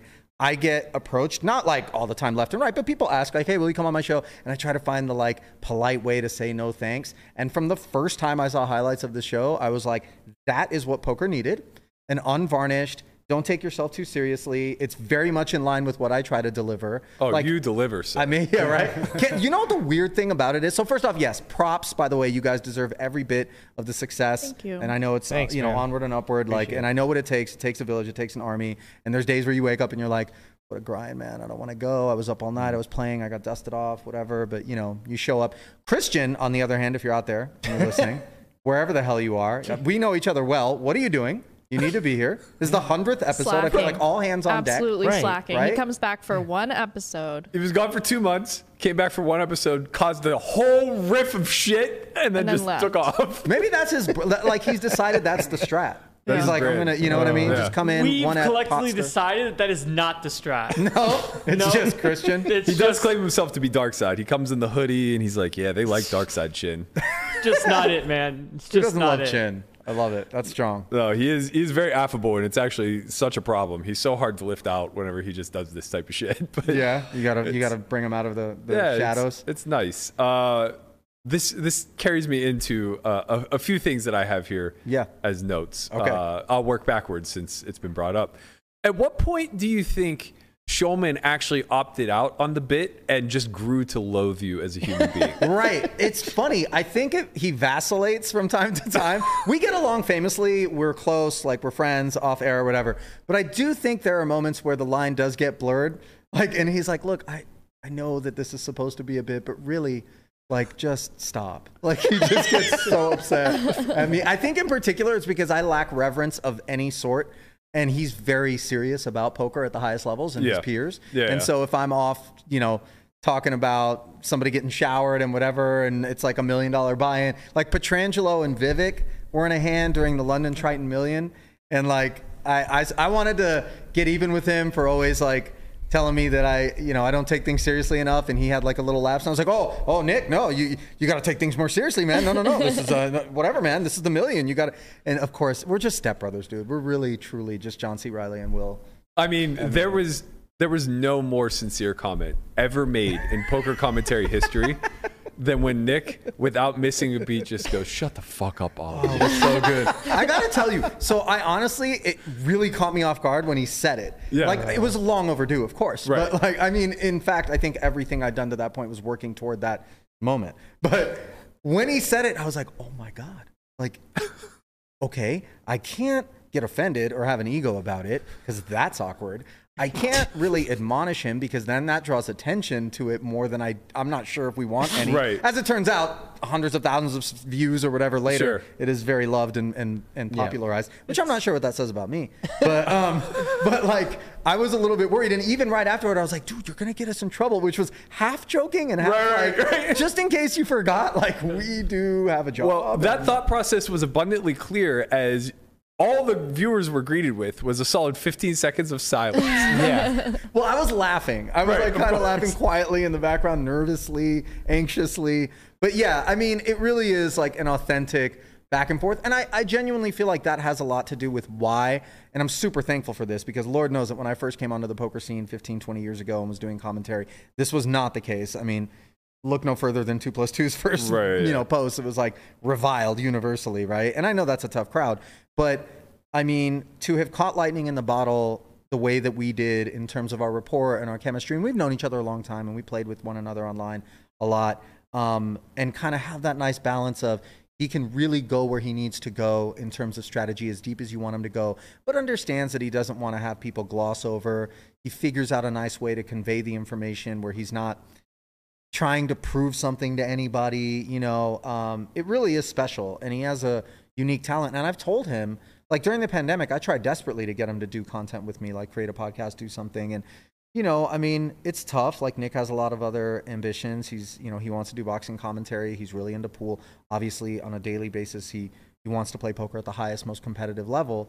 And so to make that sort of commitment, because the way that he is, he wants to be 100% about everything, was a little bit too much. And he also strikes me as very reserved. Like, I think he does a great job of being this cool, calm, collected guy who's just oozing swag. Yeah. But like the audience doesn't ever really get to know him.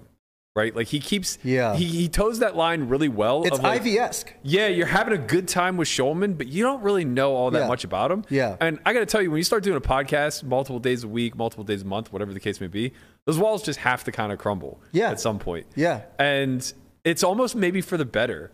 For the betterment of your commentary, for the betterment of the allure of Nick. Yeah, the allure, for sure. Yeah, There's that access isn't available. Yeah, there's some sort of mysticism about all that is Nick Shulman. Whereas me, I'm just a complete ape. Like a total lunatic. Like I'm here. There's something I appreciate so much about what you do, and I know that this parallel is not going to be very well received, and a lot of people are going to say that I'm an idiot for saying it, but you break the fourth wall so much. And I love that type of humor. Me too. It's why I said, like, I think Jimmy Fallon is good at what he does. God. I'm not arguing that he's a great comedian. Right. I just think he's good at what he does because he's willing to kind of just be human about it. I felt like giving no fucks was a really nice deal. I marvel at the fact that in the cancel culture era, I don't know if we're kind of leaning out of it at this point, but the more shit that I've done and said that I think was cancel worthy, like the more people were like, "Oh, I love Ali, like he's so funny," or whatever. I was like, wait, this is dangerous, like, because obviously you don't know where the line is until you've crossed it. And I feel like there's been a couple times where I said some things and I was like, oh, I better walk that back, or, you know, I kind of regret that. And sometimes on Twitter, somebody will point out that, like, hey, that was particularly. I have a legit whole apology set up for the entire third segment of the show. I mean, 100 episodes was enough to make me take a hard look in the mirror and realize, like, hey, you're getting some fucking things wrong, guy. Like, no, I mean, but listen, just be yourself, right? I would much rather, and this applies to everything, just beyond poker, just in general entertainment, right? I've been doing this over half my life, pushing 25, 26 years of being on air. And I would rather watch somebody speak authentically about content or subject matter that I have no interest in than somebody speak inauthentically about something that I'm really into. Yeah. Yeah. Right? I mean, I want to know that the person that I'm watching, the person that I'm you know, being, quote, entertained by, is that person and not just some avatar, right? Because I think anybody can pretend. I mean, or maybe that's a talent too, but like, I'm not interested in that, right? Like, I want to know who everybody is. And that's why, like, when sometimes you go off on the rails and tangents, each of you, right, in your own respects, and it's a reflection of who you really are and how you really feel, and not what the group think, or maybe I should agree with Matt on this one, or, you know, I don't want to be the outlier. I love that, because that's how everybody in their peer group should be. I do find it strange, the shift that's happening in our overall culture when it comes to content. Like, it's so vast, and you have so much access to information that we've never had access to before. But for some reason, the people who are being promoted to the talking heads and the people who are garnering the greatest following, they're very rarely experts in the field, right? Yeah. You look at, like, I always defer to, like, fitness and nutrition, because it's an area that I've studied deeply enough where I can tell the difference between a snake oil salesman and somebody who knows what they're doing. And there are so many guys out there just peddling, right? So many guys out there who have developed some sort of bro science or whatever. I mean, there are plenty of examples. I don't really want to go down that pathway. But then there are other guys like Andrew Huberman, who's a legit neuroscientist, and, you know, this is his passion. This is what he spent the majority of his adult life on. 1/10 the following. Right. It's just not cool. You know, it's like, it's unfortunate. He appeals very much more to, like, the 30-something to 50-year-old who's trying to extend life longevity and live a better day-to-day, and probably has already had some success in their life, so they have time carved out and everything. These other guys are just absolutely speaking to kids fresh out of college, who are a little bit chubby, want to get the girl, you know, they speak so much into, like, bro culture and counterculture and all these other things that just accumulate clicks. And I wonder, like, for someone like yourself who's basically been through 3 decades of this transformation, like, how much have you seen poker go through that sort of evolution as well? Because we've come a long way from the Doyle Brunsons of the world. The Doyle Brunsons, the Umberto Brenes. I remember the moment where it dawned on me that everybody who had the opportunity to be on air on any of the shows that I was doing any sort of commentary on, it felt as though they had premeditated a shtick. Yeah. There was Antonio and Phil Locke, who clearly I think had put some time into going, this is a great opportunity. We need to build a brand. We need to have a thing. And like, they would exercise it every time they went out. Like with Antonio, doctor this, doctor that. And, you know, with Phil, it was the crazy stuff. And then what happened? They ended up with that I Bet You show, right? Yep. Mm-hmm. I mean, they were one of the first people to sort of, I don't know if you can call it breakout, but spin off, right? And then you had like, you know, Umberto with the shark, and you had Tony G would get on your bike. And, you know, everybody seemed thirsty to make a splash, to have an impact. And so to see that now kind of evolve into where the younger demographic, far more seasoned, way more informed, I would almost say like a little bit more conscientious in general, like life-wise. I mean, when I was in my 20s, shit, now I'm 44 years old and I don't feel like I'm as mature as some of these kids who are out there endeavoring to play poker professionally, you know, and for better and for worse. Yeah. And so look, but on the flip side, you know, a little bit of it is more of a challenge to create entertainment, because while some people who are deep in the streets can appreciate solvers and talking very deeply about the game and that sort of analysis, the average viewer who's just looking to crack open a beer and escape whatever the rigors of their daily life is for 30 minutes or an hour, that can be mundane. That can be really not something that's pleasant. So I guess like in terms of my job, and I don't know how much I'm directly answering your question, but I have witnessed this evolution, and I do feel like it has changed sort of what, you know, the obligation was. I remember when I used to have to explain every single poker term. Now I don't. Right. Now I feel like everybody's smart enough about that. But now I got to bring a little goofiness. I got to bring a little entertainment. I got to bring a little levity. And I appreciate in particular those guys who kind of don't take it personally, who recognize that I'm really trying to build this game for all involved. Like Dan Smith in particular has been always great about that. He'll wear some cowboy outfit or whatever, and then Nick and I will make up careers that he has, you know, in South Texas. Like, and it's just like, it's fun, you know what I mean? He doesn't take himself too seriously, and it's a happy, you know, there's a happy medium to be struck there, I guess. But I do, in general, going back to your Huberman comment and seeing the amount of exploitation of the thirst that younger audiences have, and really the potency of social media and all of the various platforms in which you can stack paper now. Before it was like you have to have an agent, you have to have a manager, and there was this, you know, the networks control everything. Now it's like, dude, I don't need you. Right. I'm Mr. Beast. I built my freaking own studio in North Carolina, and I'm breaking millions of views and millions of dollars on all of the content that I make, and I don't need to answer to anyone. And that's really liberating. And obviously for every Mr. Beast, there's thousands of guys who go out and buy a webcam or something and then they just fail, you know, and that's fine. Of course. But I do think it would be nice if there was more of a sense of responsibility and not just let me make as much money as I can, as quickly as I can, in whatever field seems to be hot. Because there's a lot of people who are going to listen to whatever it is that you're peddling, and it's dangerous. I think that's the trouble, is that I'm just as guilty of this as anybody else, but if I want information on something, I Google it, I YouTube it, right? It's like you do your own due diligence to some degree, but we're not researchers by nature. No, because we're not vetting most of that type of stuff. 100%. We're just trusting sources. Yeah, for sure. Very interesting time. That reminds me of something that, you know, Brian can speak to this. We were huge fans. Tell me a little bit about Poker Road and your involvement in that. Man, because I think it was it. so far ahead of its time. I think now Poker Road just, or at least maybe 5-10 years ago, whatever, it would have just been the next wave. I think part of why I have so much appreciation for what you guys are doing on the show is because it reminds me of that vibe. Yeah. Seabach, Gavin, and myself were three very different people. R.I.P. Gavin Smith. And we just were like following the World Poker Tour on the road. I made more in one weekend working for NBC than I did in an entire year working for Poker Road, and I worked way harder on Poker Road than I did anything I was doing for NBC. But why did I do it? Because I was friends with these guys. I had a blast, and I knew that what we were doing was super unique and people appreciated it. So we traveled, and I wrote it, and I produced it, and I hosted it, and I answered the forums, and I answered the emails, and I answered the voicemails, and it was a grind, man. But there was nowhere I would have rather been than at Foxwoods on any random night after the event, you know, especially toward the end when a lot of people are busted out and they're just kind of hanging, and just getting into all the hijinks. And then the next morning having real-time fresh content to talk about from the previous evening. It was a lot of fun. I feel like we've lost Landon and Melissa just 100%. because They at this have no point they're idea like what we're Poker talking Road. about. Like it was in a nappy. so good. I remember couldn't wait for like the episode to drop, and then we just listen to it, and just like it was very informative, but yet it was so funny, and you guys just We were goofballs. Oh, you goofball, but you guys had that chemistry. Yeah, It was man. such good chemistry, and Yeah. I would die laughing every That's time. really, I think, honestly, what everything boils down to is the chemistry, right? Like, you gotta have people that you get along with and that you compliment, right? If there's just nothing but homogeny, a bunch of bro culture all Yeah. in one room, you just want to roll your eyes and die, right? But that one guy needs to be that way, and then you need to have the other person that's not, and then you need to have all the ingredients, because then your audience, who invariably should represent a rather broad spectrum of interests and personalities and whatever, will have someone to identify with. Right? They'll have their hero, and then they'll have their villain, and you know, it balances out nicely. But I appreciate that you brought it up. I mean, it was some of my favorite memories. There were some tough times, obviously, like we lost one of our producers, Justin Tronk, at one point, which was while we were here in Las Vegas. Oh, I didn't know that. You didn't know that? Yeah. No. Like he didn't show up for work, which was super unlike him, because he was the OG like poker fanatic.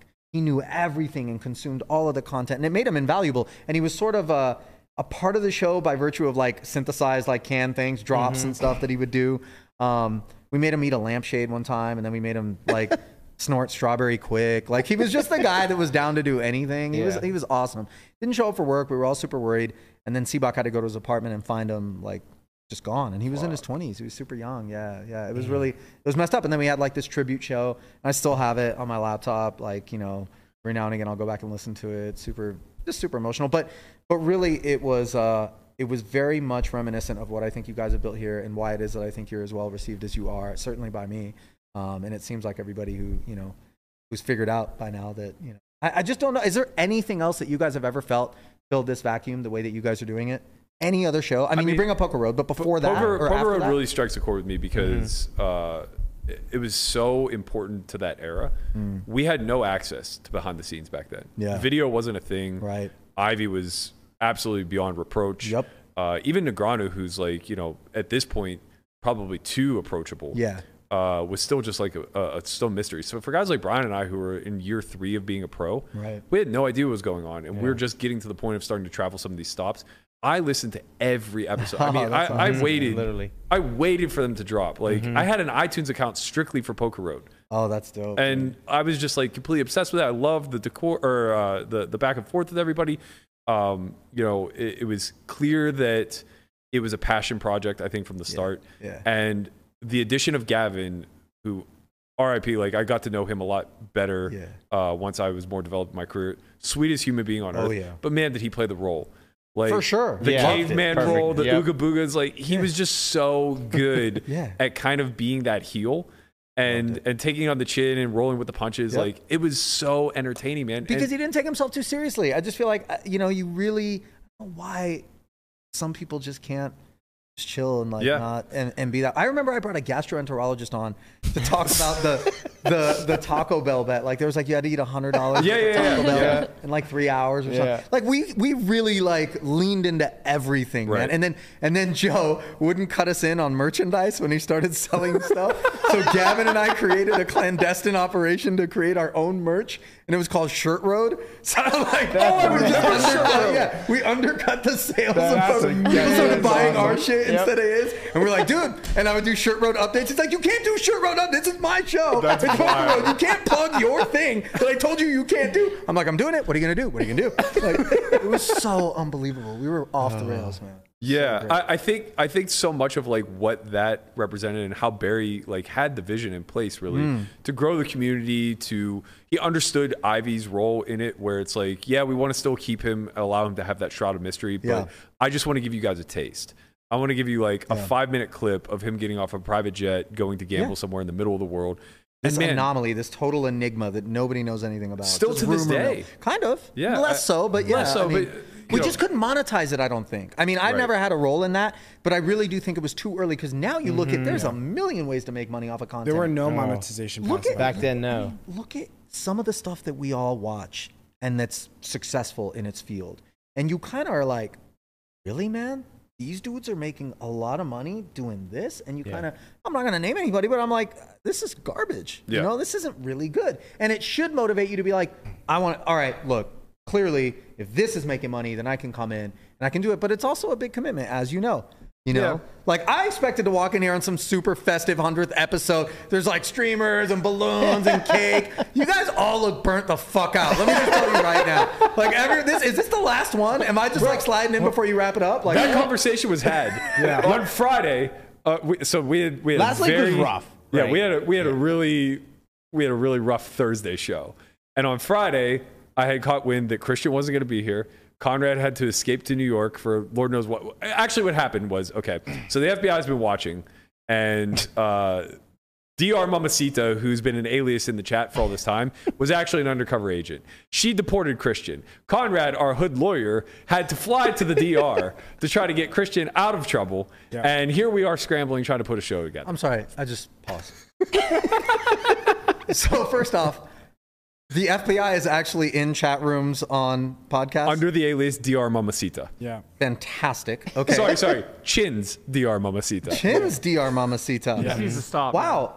And literally they will dedicate that much to deporting one person? Yes. Yes, for reasons unknown. Wait. So we my know. boy Chin was an illegal? Well, no. Well, He actually, still isn't illegal. Actually, I mean, this is fantastic. I'm running a bit, but he does have the prototypical fake birth certificate. Right. In Was he in Little League like at 18, like pitching with 13? So the story he tells that's me, kind of a DR rite of passage. the story he tells me is that his mom had to give him a birth certificate that made him a year older, so she could put him in daycare, so she could work. Right, because clearly, I mean, it's not like she was retired. Right. Yeah. So he actually has it in the wrong direction, where his birth certificate has him older. So he got fucked in Little League. Whoopsie. I love it. I mean, look, it holds water. Conrad is the hood lawyer. Self-proclaimed. Yeah. But we've went with it. I Do you want to know the backstory to this? This is hilarious. I should have brought this up in the early report. So the very first episode we dropped was the Did we day delete that episode? we did delete We it. did, right? Oh, The so very you have a first one? dumpster fire episode. Yes. I love it. We have It was a couple. episode We have a one. couple. We have another one where I dressed up. They're all I dumpster got fire. full. Maybe we can put face those on paint from Patreon. drag queen. Oh, wow. But That's strong. yeah, I like it. I lost a prop. But the very first episode was when Gal was indicted by the FBI for like money laundering or whatever. I don't know if you're aware of this. I remember, yeah. Okay, yeah. So He's running Conrad, like the machine thing. yeah, Whatever, yeah. it was video poker or whatever. Right. So Conrad was scouring the internet and he came across this case of California versus someone with Gal's last name, but a different first name. And he's like certain that this is Gal. Yeah, he was messaging like all day and night Just about it. blowing us up over it, right? And I'm just like, wow, this is great. So I tweet out the actual document that he finds and I go, is this legit?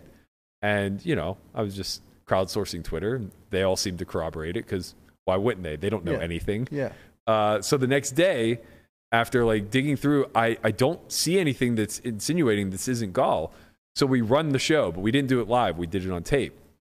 And we go through this whole thing about how this guy actually already had a case against him for like whatever. He settled like with the FBI for millions and then they rugged him. And it was this fascinating story, right? We go through this whole thing and Conrad's just puffing his chest because, you know, he discovered he's the hood lawyer. He broke the story. Yeah, he broke the whole thing. Right. I get a call from Feldman the next day. He goes, hey, I saw it because we put a little teaser clip out. He goes, I saw the teaser clip. I just want to let you know that isn't Gal. That's just someone else. And I go, That was Havid.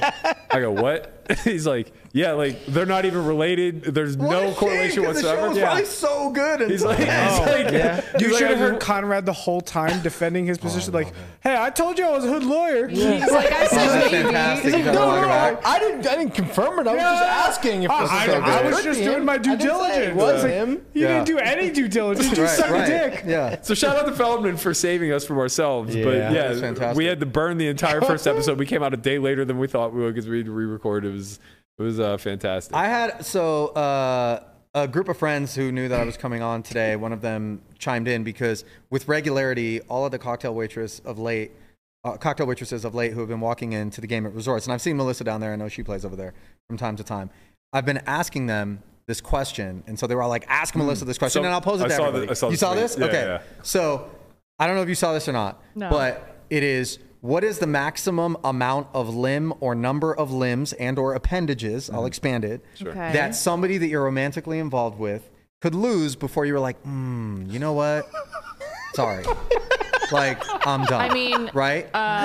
Like one arm, one leg. Right. Like let's start with what I thought was a universally accepted truth, that if all of a sudden tomorrow, like I get, not from you because you don't have any more arms, but somebody sends me a message and says, you know, hey, your girl Melissa lost both arms and both legs in a horrendous accident. Oh, wow. And I'd be Yeah. like, you mean my friend Matt? Like, I'd be like, no, like I'm not, we're done. Like, I'm sorry. Like what? I'm just going to forever, when you want to go, Well, just pick I you up mean- and put you on the toilet and then pick you up and put you in the bathtub. Like, I mean, it's over, Prosthetics right? are pretty good though. Their prosthetics are getting good. They can I'm talking about map a it. quad amputee. Yeah, that's a lot. Stop It's with a the lot, prosthetics. you You're know. getting good noise. Every time I hear anything other than yes, it's done, I just look at the person. I'm like, just stop. Be honest with It's a yourself. lot. Some people are empathetic enough to be a caregiver. Well, and just Listen, Pisces depends, moon. because I'm I've a Pisces made, myself. Okay, like I'm super empathetic and sympathetic, but I have an understanding that, like, look, and by the way, don't come at me and be like, oh, baby, if I lose all four, get out.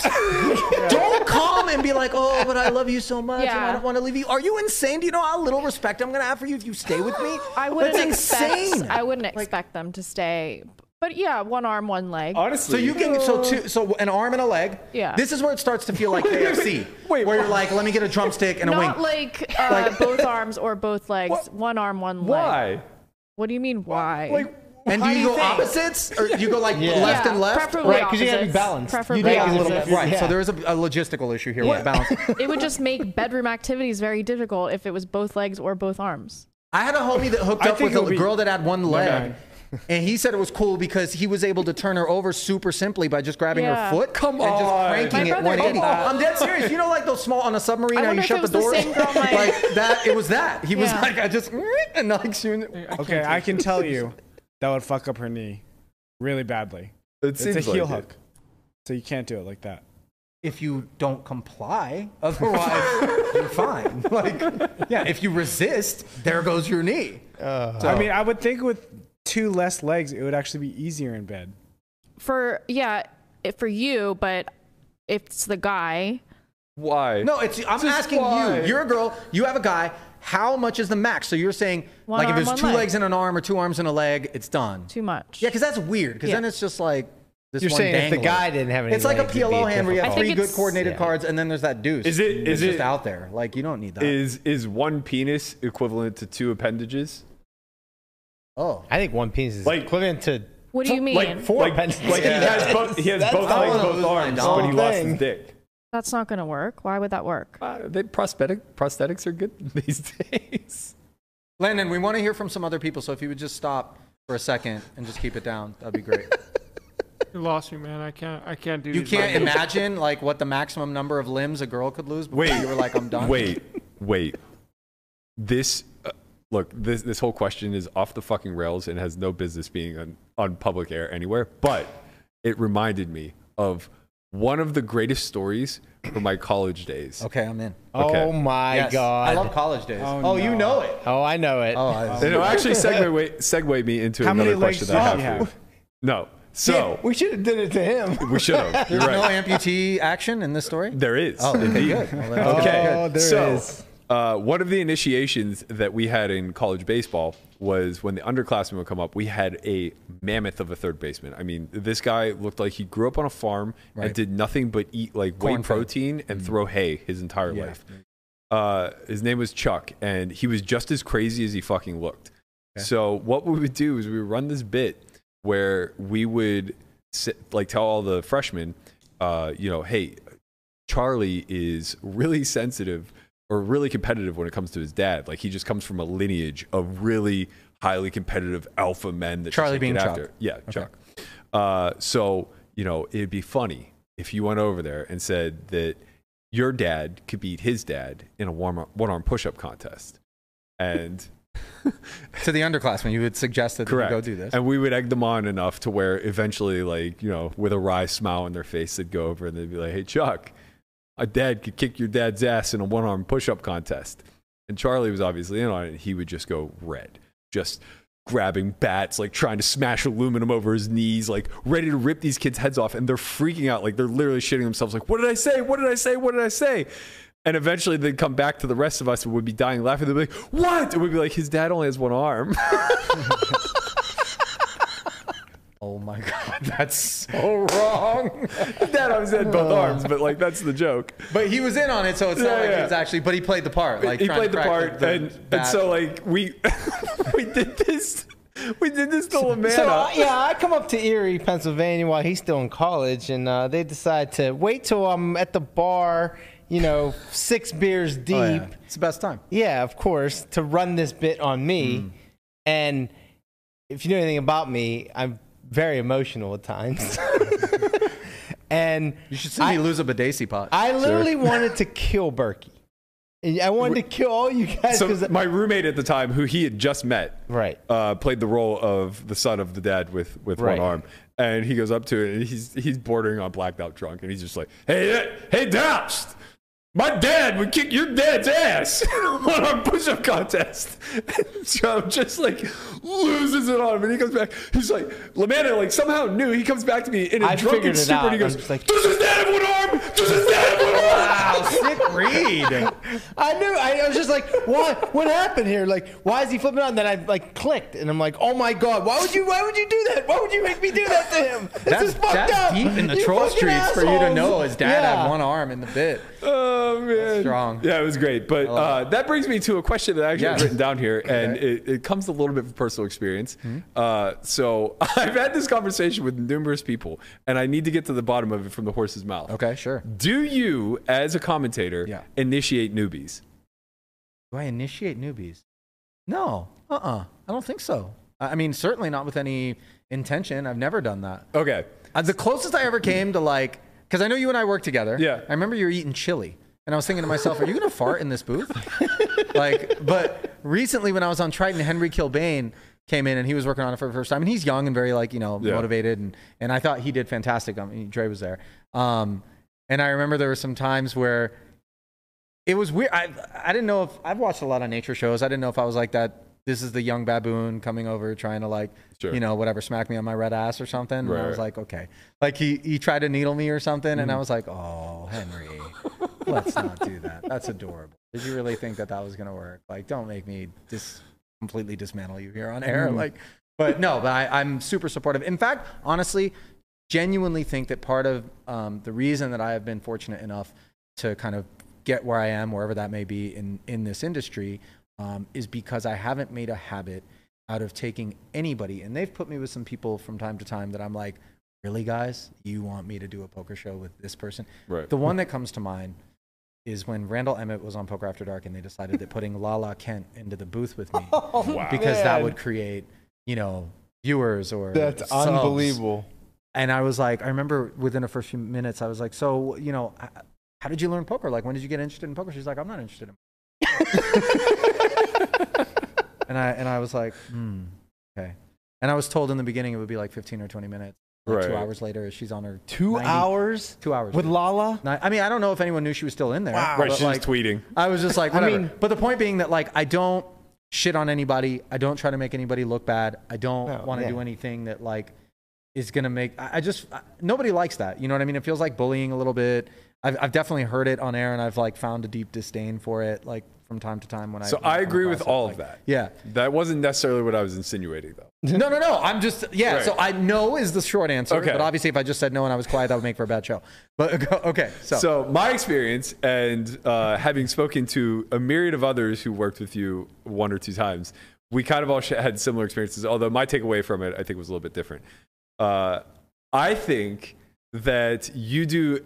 And I'm going to compliment you in the way that you do it, but because I don't know if it's intentional or not, but it does feel a little bit like an initiation. I think you do a really good job of creating a moment that is, or has the potential to be awkward, but it's safe, if that makes sense. Okay. Right? Like, you really throw them into the deep end in a way where they can't really drown, but in the moment, they don't know that. Yeah. Like a curveball, but it's like...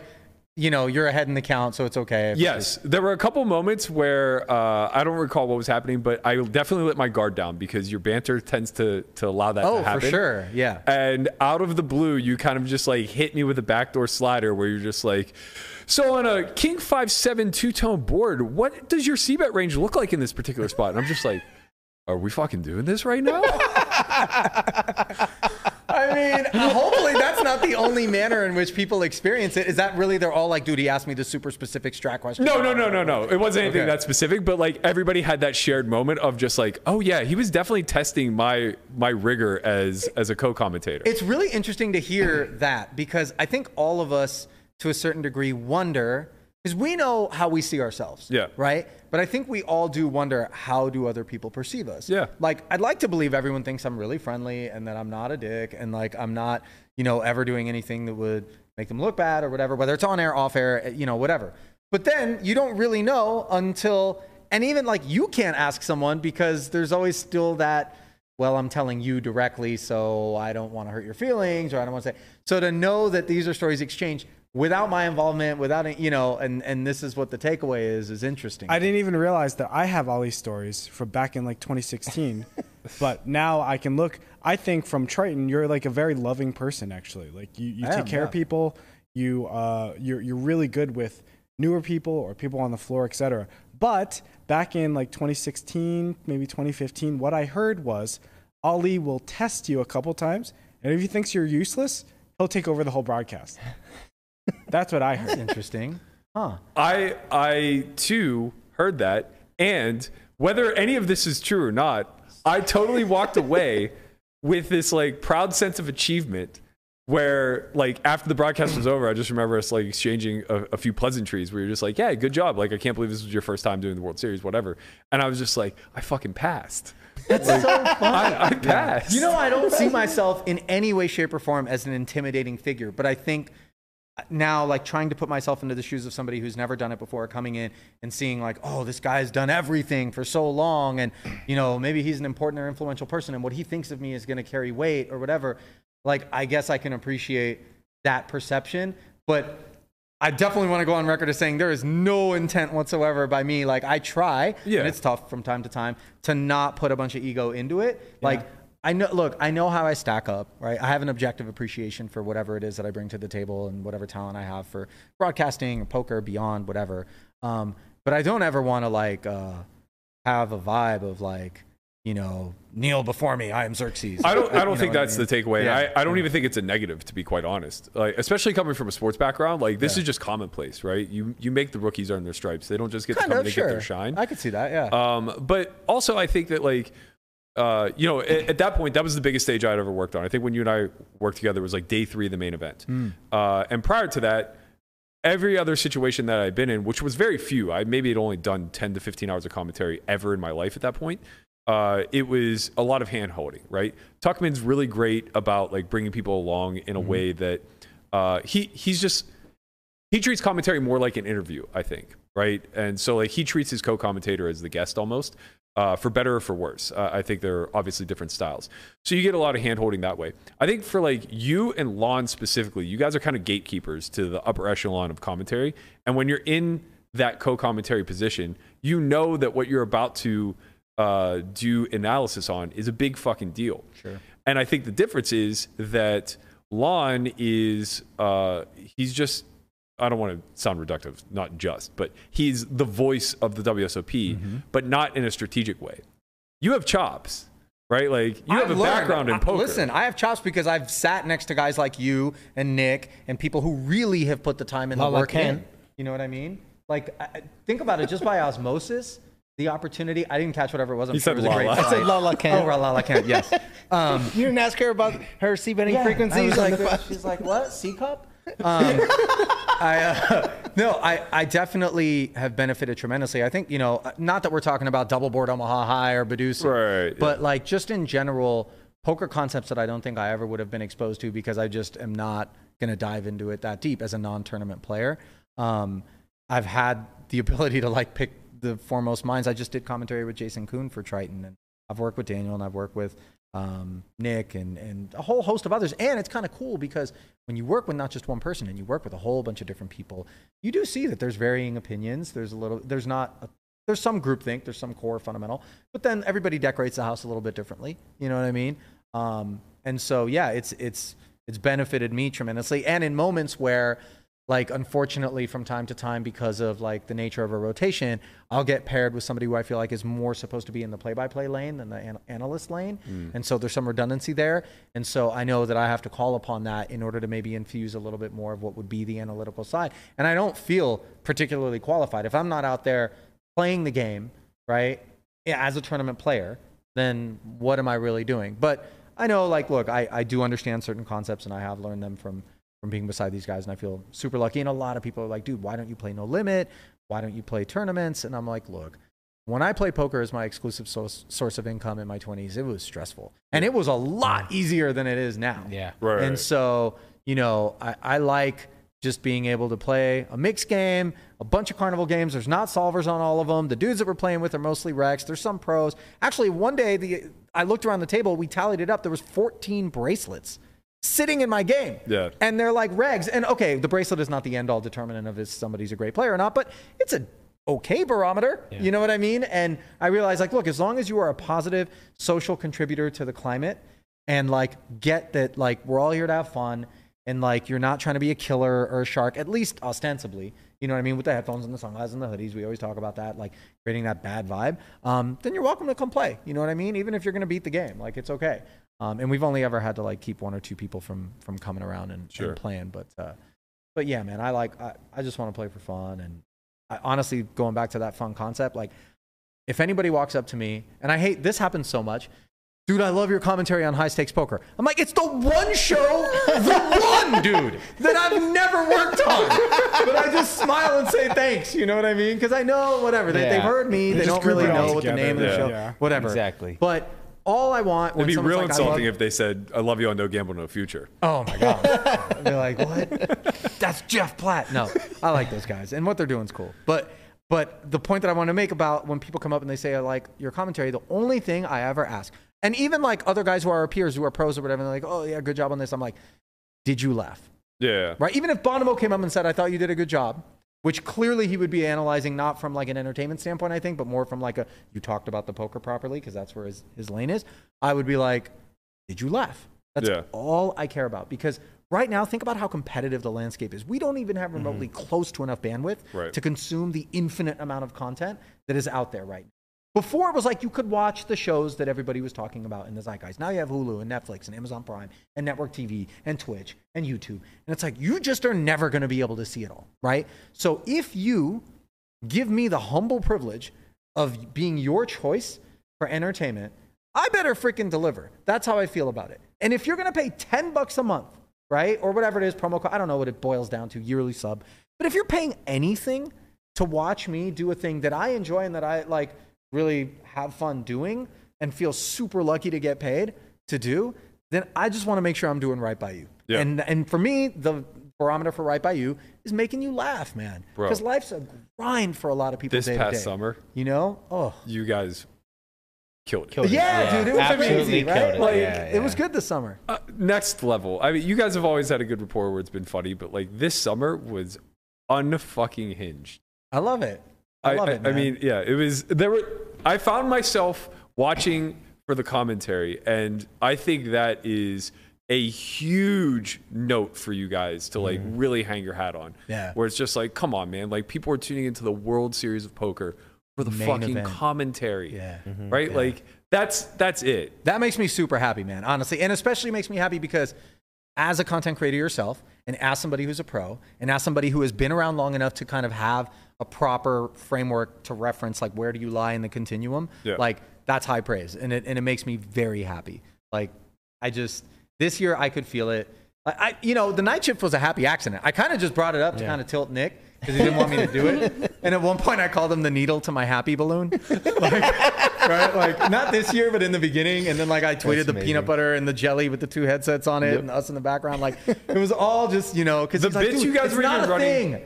Yeah, like even the bits you guys are running pre-production or like pre-show, where Yeah. he's like filming you coming through the door. Oh, yeah, his yeah. annoyance with that, even if he's just leaning into the bit, is just so good. Oh, I was so Squid Gamed out last World Series. I was so juiced about the whole thing. And he was just like, dude, stop with the Squid Game.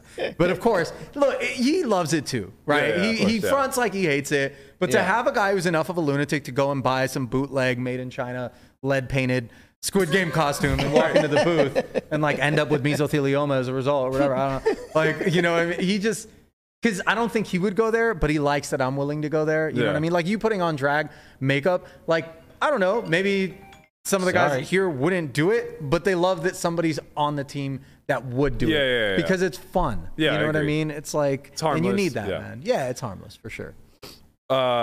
I guess this will be the last thing I'll ask, Sure. according to commentary. Do you have a short list of like bloopers or things that haven't made air, things that just either you went off the rails or you witnessed something off the rails, something where the producers were just in their ear going, "Guys, we got to take that one out."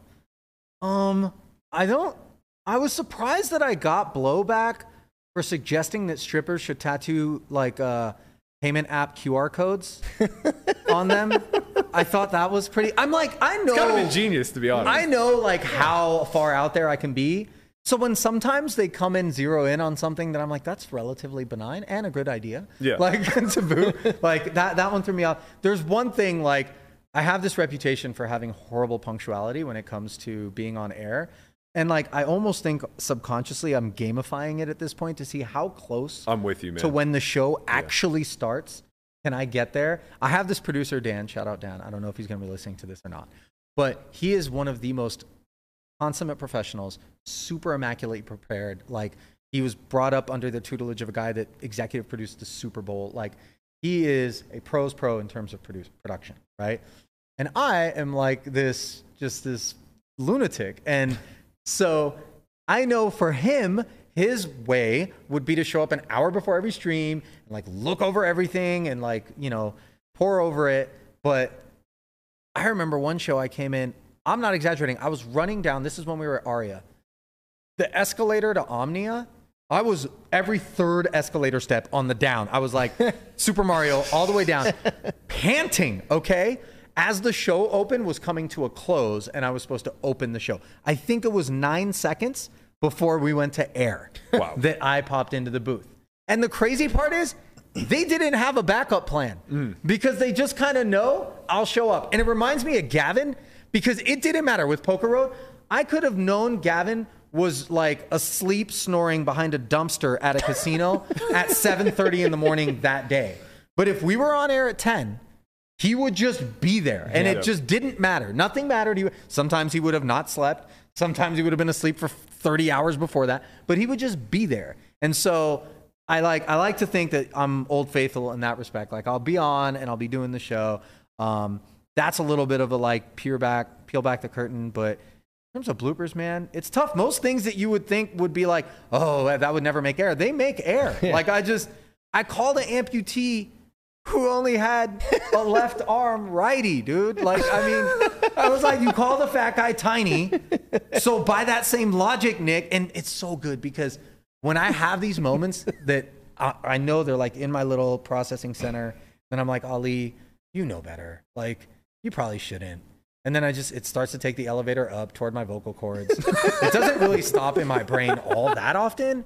And then like Nick knows the look on my face. That impish, I'm going to do it. And he has a look in turn that he gives me where he's like sometimes he'll even mouth it. And then I'm like, shouldn't we call him righty? And then he's dead and I'm dead. And then Twitter's lighting up and I'm apologizing to the Diaz family. But it was funny, like, I don't know. And it's the night shift, so it's like it wouldn't necessarily play with Lon, Norm, and Jamie, but like, I really don't care. So it's fine. I mean, I do, don't get me wrong. I do deeply care. I want to entertain people. I want to make a good product. But like, I don't care about like, whatever, if there's a misstep or, you know, I think the funniest stuff is bound to like maybe offend someone. Like, what about from like the actual coverage standpoint? Like, does anybody like ever get unruly on? I mean, you've done so many broadcasts. Anybody like who I've been in the booth with? No. Like the players that you're watching, they're mic'd up. My favorite memory was when Billy Baxter was on a Dolly's game and he took a phone call and he didn't understand that simply stepping 8 feet back behind the table would not cancel your audio. And Billy's another favorite of Nick and I to like get into an accent and just like go down some fictitious, you know, narrative about his backstory or whatever. And Billy is like, hello. Mm-hmm. All right. That's 50,000 on Houston plus 3. Booked. and hung up and walked back to the table. And I was looking at Nick like, I'm fairly certain we just listened to the commission of a felony. Like, I know it doesn't feel that bad, but like, that's bad. And then I said immediately following tonight's broadcast, our newest show, Billy Baxter's Phone Calls. Like, it's a pilot. Let's see what we get. Like, that was a moment where I was like, okay, this is a little bit dicey. But I don't know, man. It's tough to like single a whole lot of things out. I've done so much of it. It's evolved so much. I mean that's it's a not good a story. cop out, but that one was pretty good. Very wholesome. Wholesome. Sort of. You know, I took a 50K bet on the Rockets. Like, okay, guy called me up and booked it. Like, okay. He told the story. I don't remember if he told it on air or not. Like this. I know you want to get. No. I'll keep you as long as you're willing. I think there was a moment where, you know, I think it's fairly well known that Billy has a special needs child, and he was talking about it at the poker table. Apparently, Nick was there, and Billy was telling everyone that, you know, as he had been dealing with some phone calls or some stuff was going on or whatever, and he was, you know, if I ever end up like my boy, I want you to take me to the top of the Hoover Dam and push me right off. Like, I was like, holy shit. And Nick is just like dead, like telling me the story. And I'm like, damn, man, that's on it. Going back to the limbs thing, Melissa, like what, it was 2, you said? 1 left, 1 right. And that's balanced. One arm, no one leg. else really weighed in. Landon, have you said anything? Are you here? Landon, is that you? I'm out, dude. So you don't want to go on record is what the maximum number of, just in case you fall in love with an amputee and then she holds you to it, or what? Like, or somebody loses something? Or No, I just don't think love is real.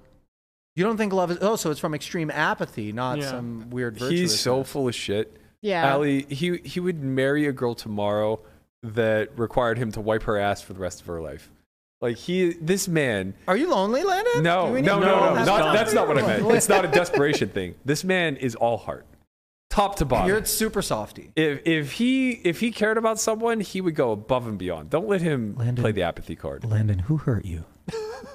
Ali, I left him for Who hurt Landon? I left him for a month and a half, and he's still not angry at me, but it still Really? hurts him. Is there abandonment stuff? Let's get into it, Landon. What I mean, maybe for our 100th episode, the takeaway should be we fixed Landon. Yeah. Are you broken, Landon? No, he's not broken. There's no fixing going on today. There's no fixing you, but you're not broken. Not That's today. not true. The gym will fix you. The gym. I've heard the gym is a good way to get the evil. There's some evil in this room. Are you like the recipient of the evil, or are you the possessor of the evil? Sometimes we're all the recipient. When did you become a philosopher? What, like, Landon, it was a Got a lot simple of time to question. think over here, Ali. Huh? Dude's freaking Jesus. But like, Landon doesn't like me. You want to switch seats? Let me go over and sit where you're at. You come over here. We need a couch. And then That's we'll the make problem. a thing. You know what I mean? I'm not even going to invoice you for this. You know how much people? I pay $200 an hour to talk to somebody, and half the time I'm like, dude, I'm better at this than you. It's like That seems to have some narcissistic undertone, Yeah. undertone there. I gotta tell. Have you guys experienced this? I'm like actually commandeering. Sorry, tell me to shut up and get off the show. No. But when I moved to Vegas, one of my first things I noticed was everybody who is tasked with being a professional in some capacity, whether it's a lawyer or a real estate agent, those two in particular, but just anything. I'm like, you would get eaten alive in like a real market. Oh, yeah. For what you do. If you were in New York or San Francisco or LA and you tried to like be this contractor or this lawyer or this real estate agent, you would get shit on. Like, seriously, I paid a lawyer to write something for me, and she sent it to me, and I was like, honestly, this is embarrassing. I can't send this. I can't have you send this. Here's your check, but like, honestly, never work for me again. This is bad.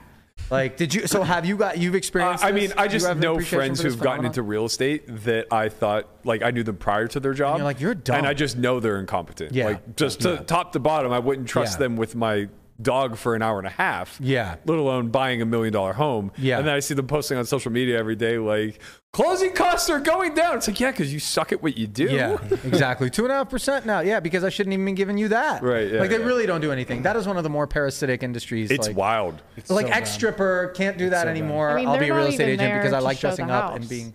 What's that? What's They're that? not even there to show the house. I open the door and they're like, "Oh, are you going to show us the house?" I'm like, "You could pay me and I'll do it, but I'm not getting 3%." Oh, wait a minute. You have your license? No. No, but I'm about currently to get selling it, my seeing house. how the competition is. Okay, so you had an experience, and then you were like, because I told somebody to do that too. We had Yeah. what was supposed to be one of the top agents in Vegas. Dude was just a nightmare, and I was like, it's terrible.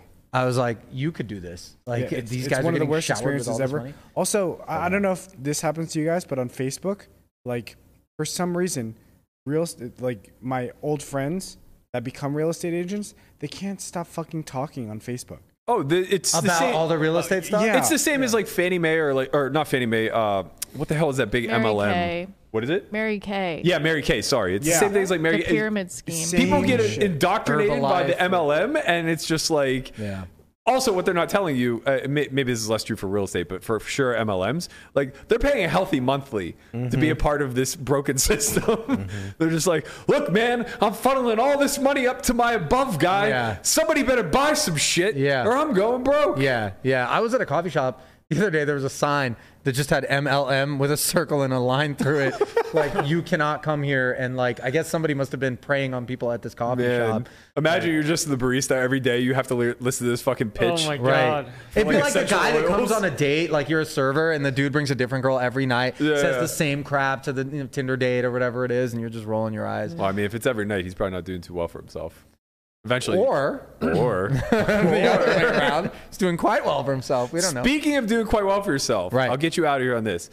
What is your passion or obsession with flying private? Oh, I have somebody that plays in my game who is involved in a private aviation company. And so I'm like, first off, I just love travel. So let's just back it up even further. Sure. Like, food and travel are my jam for sure. And so he has flights that are it's actually pretty gross in terms of the environmental impact of it. Like, never mind, just people flying private is pretty bad for the earth anyway. Listen, I haven't owned a car that got 20 miles to the gallon in 15 years. So, like, let me just preface with that. I'm not exactly doing my part. But these planes fly empty to go pick people up all the time. And they have some aircraft that are based in LA and that are based in Vegas, and I'm back and forth. So, anytime that they're going somewhere, I'm like, yeah, let's do it. I definitely try to make a point of not pretending that I'm paying for any of it. Oh, or yeah, that, I like, wasn't of that impression Okay, at good. all. Because I do feel like right now, you look at the thirst trap, I don't want to be a part of that at all, where people are fronting like they lead a life or they have all this money and they're so successful when like an infinitesimal quotient of those who try to be influencers actually are getting paid the real money to be influencers. Right, yeah. And what is real money, right? Because if somebody's like, well, I could have made $50K working at Dunkin' Donuts, but now I'm making $50K being a Twitch streamer. Yeah, but $50K like is not going to make Same a life buying for power. you. You know what Yeah, I mean? And it's an insatiable beast. You see it. If you stop doing 5 days a week of this show, like, it would be tough because people are going to be like, oh, well, I better go somewhere else. Oh, and 100%. consume. So now you've opened up this Pandora's box, and it is tough because you have a life you want to live, and there's days you don't want to come in. These influencers are miserable people, man. They're so deeply unhappy. But when you look through their feed, you think it's the greatest They have to thing on put that earth. persona on, or And- it won't work for them. And the worst part about that is very few of them are willing to be honest about that. And they're breeding a deep sense of inadequacy in their peer group as they consume not just their feed, but every other feed, which is a human highlight reel. And this is not novel thought. I mean, it's been explored. And now I'm looking at my life like, oh, well, I cried in the shower and I didn't have a regular stool today. Like, so how do I measure up to, Tatiana, who is like playing with lion cubs in Dubai? Sure. Like, Tatiana's also Well, like peddling something perhaps, but If like, they're in Dubai, yeah, Dubai. Have you been hit up by the princess from Dubai yet in I your haven't. DMs? I'm a little insulted. I mean, we do have this whole bit going on of how much would you need to get paid for a sheik for you to shit on a sheik's chest? Oh, yeah. Really? Like, do you have a number or no? yeah. What's the number? And do I have to be a actually sheik? I'm talked just to my brother about this the other day. Whoa, time out, pause. You talk to your brother about the number for you to shit on someone's chest? Yeah. Wait, time out, pause. You talk to your brother? So my number for shitting was 150K, and to be shit on was 350K. Wow. Wait, The fact that you're open to getting shit on, we should probably... Landon, we'll put a pin in your issues. 350K is pretty good. 350K is a lot of money, Yeah. Ali. 350K is a lot of money. Now, to give you a little backstory of this, this was proposed in a hot tub with some hot girls who actually had been propositioned. to and they- shit on someone? Yes. And they wanted to know what the number was. and they were throwing out obscene numbers, like $1 million. Oh, where you're just like, stop it. Yeah. Just stop it. Yeah, they were like, you shit for free in a porcelain. Right. They were like, I tank. turned down $50K. I go, that is ludicrous. And they go, what's your number? I go, 1,500 maybe? Like, don't poop on care. someone? Yeah, like, Yeah. do I have to look him in the eye and jerk Yeah, off? yeah, No, yeah, right, okay. right. So I don't care. And I knew Melissa was a reasonable human being. So I called her into the conversation and just threw out the hypothetical, and I go, how much would it cost? And she, without a beat, goes, I don't know, $350? Yeah, I was joking. Wait, whoa, time out. Like, But then she found out there was a my reasonable, actual and then there's underselling yourself. I Like, don't That's the think I thing. said She that found number out there was a either. market for it, and the price went way up, obviously. okay. I'm just gonna You're just gonna what? Eat fiber and then come call us? Like, because there's no way for me to even speak anyway. No, go ahead. I don't think that was my number, but it's definitely not my number now. but your number now is $150K to poop on someone. To poop on someone, yeah. To be clear, too. But if somebody walks up with 100,000, you're not saying no. negotiation. That's what, like, I always go to this like reverse auction thing. Where I'm Yeah, I don't know, like like if I don't just really- wrote a check I right don't now really for like 100 dimes going and in was that like, poop on me, direction. you're If doing somebody it. comes up to me and offers 100K, then I'll say 200. So you can meet at 150? Yeah. He's sure. What if they offered you 100K and then you said 200 and they're like, stupid. And then I'll walked say away. sorry. I'll And find just someone else. walked There's away. plenty of princes. Okay, that's fair. All right. Sorry that you're not rich enough. Wow. The That's evacuation strong. angle is a Yeah. strong She negotiation. tactic. she's been watching. Yeah. She's been watching the Sugar Babies. What have you done at 23andMe? Like, do you know what percent Eastern European you are? 0. Because that comes from that. Like that part of the world is my stone 0, kryptonite. but I have like some German. Have you dated any Eastern European? women? One. How'd Yeah. that go? Great. Really? She's wonderful. I mean, she's Come actually, on, really great, awesome, top to bottom. She's amazing. Yeah. She's actually coming to town tomorrow. Where was she from? Serbia. I don't know if maybe it's more Slavic. Is Oh, Serbia I know who you're Slavic? talking about. Sorry. You showed me pictures. She's coming to town tomorrow Yeah. to celebrate the 100th episode, or Yeah. Yeah. 101 tomorrow. 101 tomorrow. Is she gonna be on? Are you gonna No. bring her on? No. Why not? No, absolutely. You should have her talk about her time with you and see if she has the Yeah, same I think takeaway. it sounds like Okay. a great show. That's been Ali Najad, ladies and gentlemen.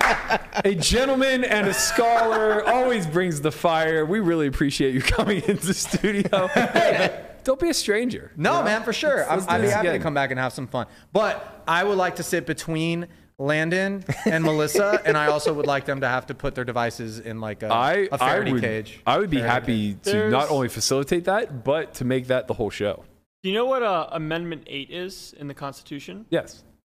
No cruel and unusual punishments. Absolutely fucking not. You think having to sit next to me would be cruel and unusual punishment? More cruel, less unusual. We've just been texting each other. What? I want to read your text thread then. You're like, dude, this guy's so boring. Why does anyone care what he has I to actually say?" feel like they're in a group chat with Nick right now. They might be. It's It's reasonably possible. It gives me a new appreciation for the just take me now. Oh, that was great. Take me now. That was great. That was the latter Take part me of now. the shut the yeah. Yeah. And you should try meditating. Oh, man. Yeah. This has been a practice in meditation. Landon, I tilted you? No, because I meditated. What? Landon, I wasn't even trying. This is too much. Okay. We're going to cut the All right, break. We're going to come back for the third hour. Brian is going to pick our 5 winners for the homeschool giveaway. You got him? And we're going to Not discuss yet. the future of the podcast. This might be it, folks, after this. This might Thanks be for where having me we're on, at. guys. Appreciate it. Thank you so Thanks, much, Ali. Ali. Thanks, Ollie. Go ahead, Guapo.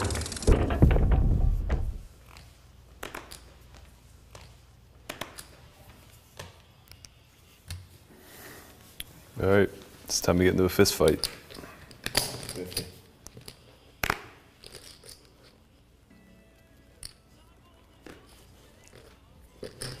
King Jack O here is definitely a VPIP in some facet.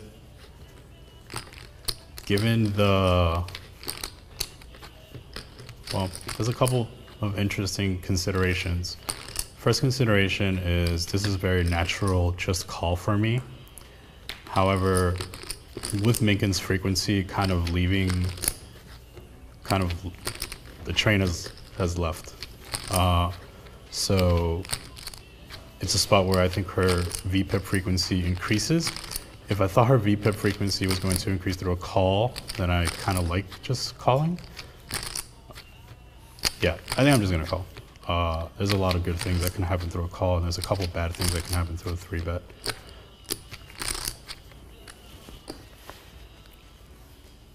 I can't fold. Okay.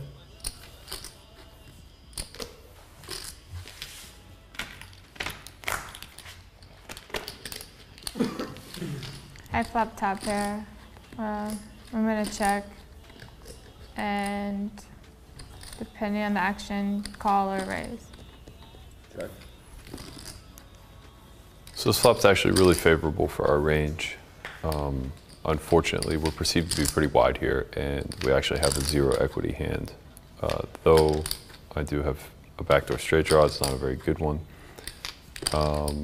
And I'm certainly not going to get to over-realize this spot, nor am I going to get to barrel people off of really even high cards at this point. I would expect if Christian has hands like Queen, Jack, King, Queen with backdoors, he's going to, at the bare minimum, float, if not raise some of the time. So we just have a shutdown. 10-4 deuce with the Jack of spade backdoor flush draw here can function a multitude of ways. The bad thing about this is that Berkey does construct somewhat of a check raise frequency here. Checking is incentivized in a couple of weird ways, in that when I do turn a Jack or a King, I have domination against Berkey's range a fair portion of the time. The other bad part is that if he does construct a check raise range here, we kind of are forced to resign our equity. And that sucks. So there's conflicting interest in that if I do check back, when I turn a Jack or a King, I have some domination in terms of what Berkey has here sometimes, especially if he's checking hands like Queen Jack, etc. The bad part is I get blown off my equity, which is fairly high here. If I had the King of spade, I'd probably lean more towards a check. With the Jack of spade, it's probably not strong enough to call through a spade, whereas if I had the King of spade, it is. So clearing up some equity that way is probably very beneficial. So I'm probably just gonna start with a bet here of half pot. So pot is 150, we're gonna start with 75. 75 is the bet. I think I'm gonna 3-bet this spot because I don't like Chin's face. 275. I don't buy it. I don't buy it just yet. It's weird. I guess, like, given the state in which she's in, she's probably check raising all 10s, which is actually kind of good now against this bet. But I think she's just kind of, I don't know. I just don't buy it. I'm just gonna probably call, and on a turn, Queen 9, I'll probably just like shove through her bet. And on a Jack King, that's really good for me. She probably has to slow down with like a spade on the turn unless she has it. So my plan is to float here. On Queen X, I'm going to probably rip through her bet. On Jack X, I'm probably still gonna rip through her bet. And on a King, because it leads less protection, I'll probably just call. So if Conrad gives me one of those cards, I will feel really good. I hope. All right, so let's do it. To be fair, I just want to say I'm not really sure what her range is, so I might look really dumb.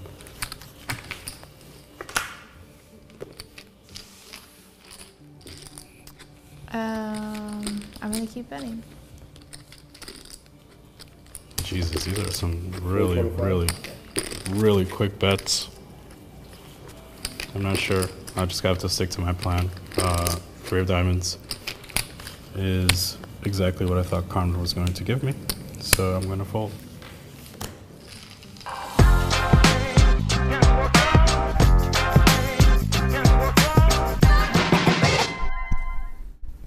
What's up, everybody? Welcome back to hour 3 of the 100th episode of the Only Friends podcast.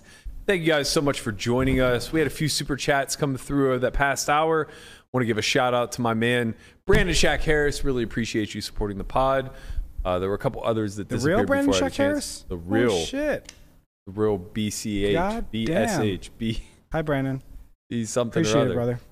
Appreciate you guys coming through. That was the one and only Ali Najad for an unhinged hour, as he promised. He delivered. Man, that guy's got stories. Oh, there's so much the that best. he has not, like, he just can't say it on air, surely. Yeah, Yeah. there was one I was trying to lead him into, and I think he purposefully dodged it.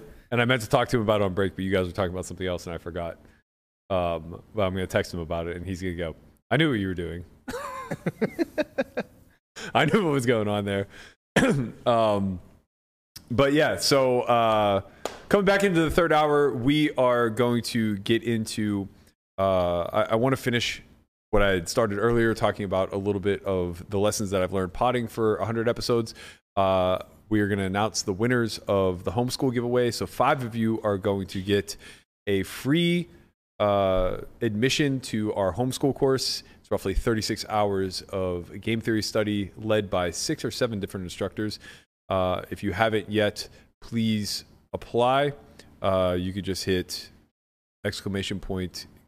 Contest. Yeah, that's right. ! Contest. It'll give you all the instructions to do so. We're going to announce those names at the end of the show. So be sure to stick around for that. And then finally, we're going to talk a little bit about the prospects of the podcast moving forward and what it is that we're trying to do here. Which, honestly, I mean, it might just get summed up. What is it you say you do here? Great reference. Excellent reference. So let's kick this hour off with picking up on the conversation that we kind of stuck a pin in before Ali came. And that is some lessons that I've personally learned hosting a podcast over these 100 episodes with a group of friends.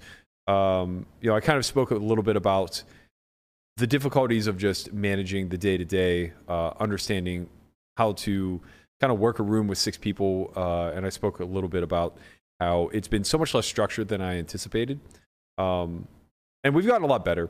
The crosstalk itself is very difficult. We're going to solve that problem with headphones at some point.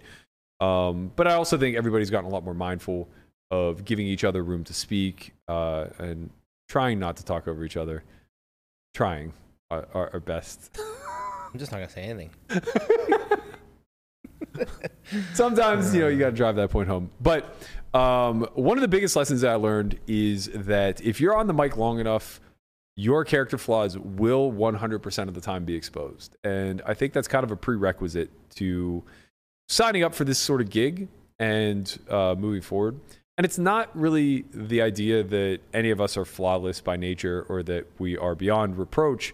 It's more so that most people get to live a life where that's not exposed to the general population. Talking with Ali, we kind of mentioned Poker Road and both the sort of allure of Ivy and Shulman both.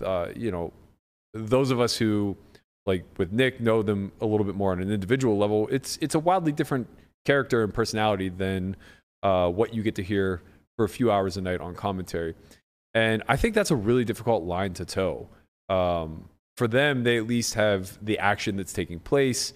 They have the hands to discuss, their strategy to throw around. So they don't actually have to be all that personable and entertaining. Now, Ali and Nick obviously do a fantastic job of taking it above and beyond, where, like I said, I kind of watch just for them, which is a very rare thing.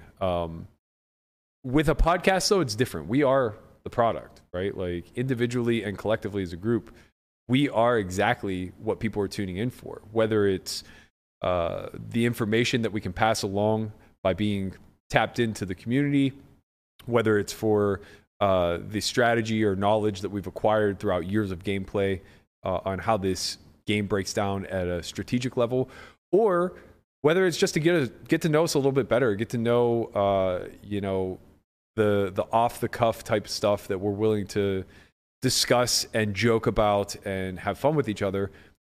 we do kind of leave ourselves out on an island to be a bit exposed. And the fact that we do this live also just opens us up to speaking out of pocket, speaking out of turn, sometimes reacting a little bit emotionally. All of this kind of, I'm saying all of this because it's been something I've been thinking about for the last few days pretty seriously, that was spurned by two individual events that really had nothing to do with one another, but had everything to do with one another. Not in chronological order, but the more public of the two was that, are you guys all familiar with who Andrew Tate is? Yeah. Yeah. You guys know who he is? No. Yep. He's the true toxic king. Top G, Andrew Tate. Yeah. I'd be shocked if you haven't seen him.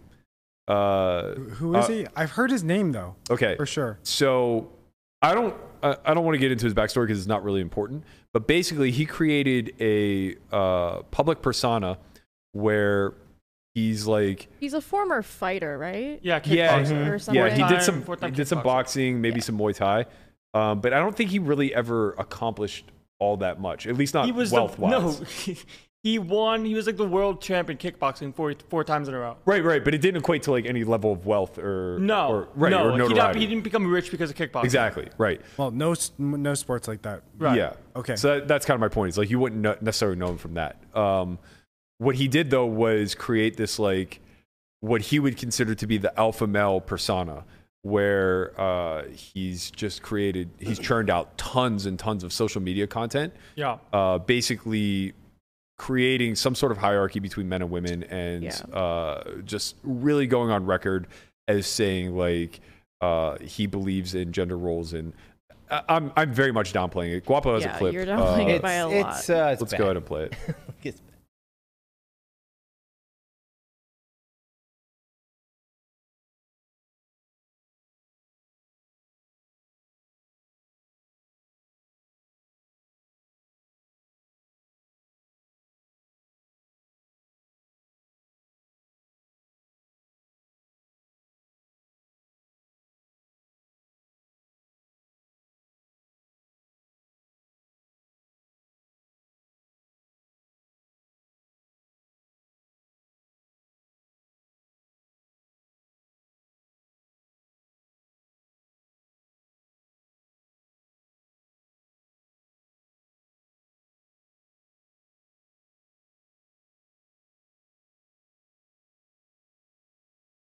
Need therapy. You're useless. And now, who knows where they're going to go, right?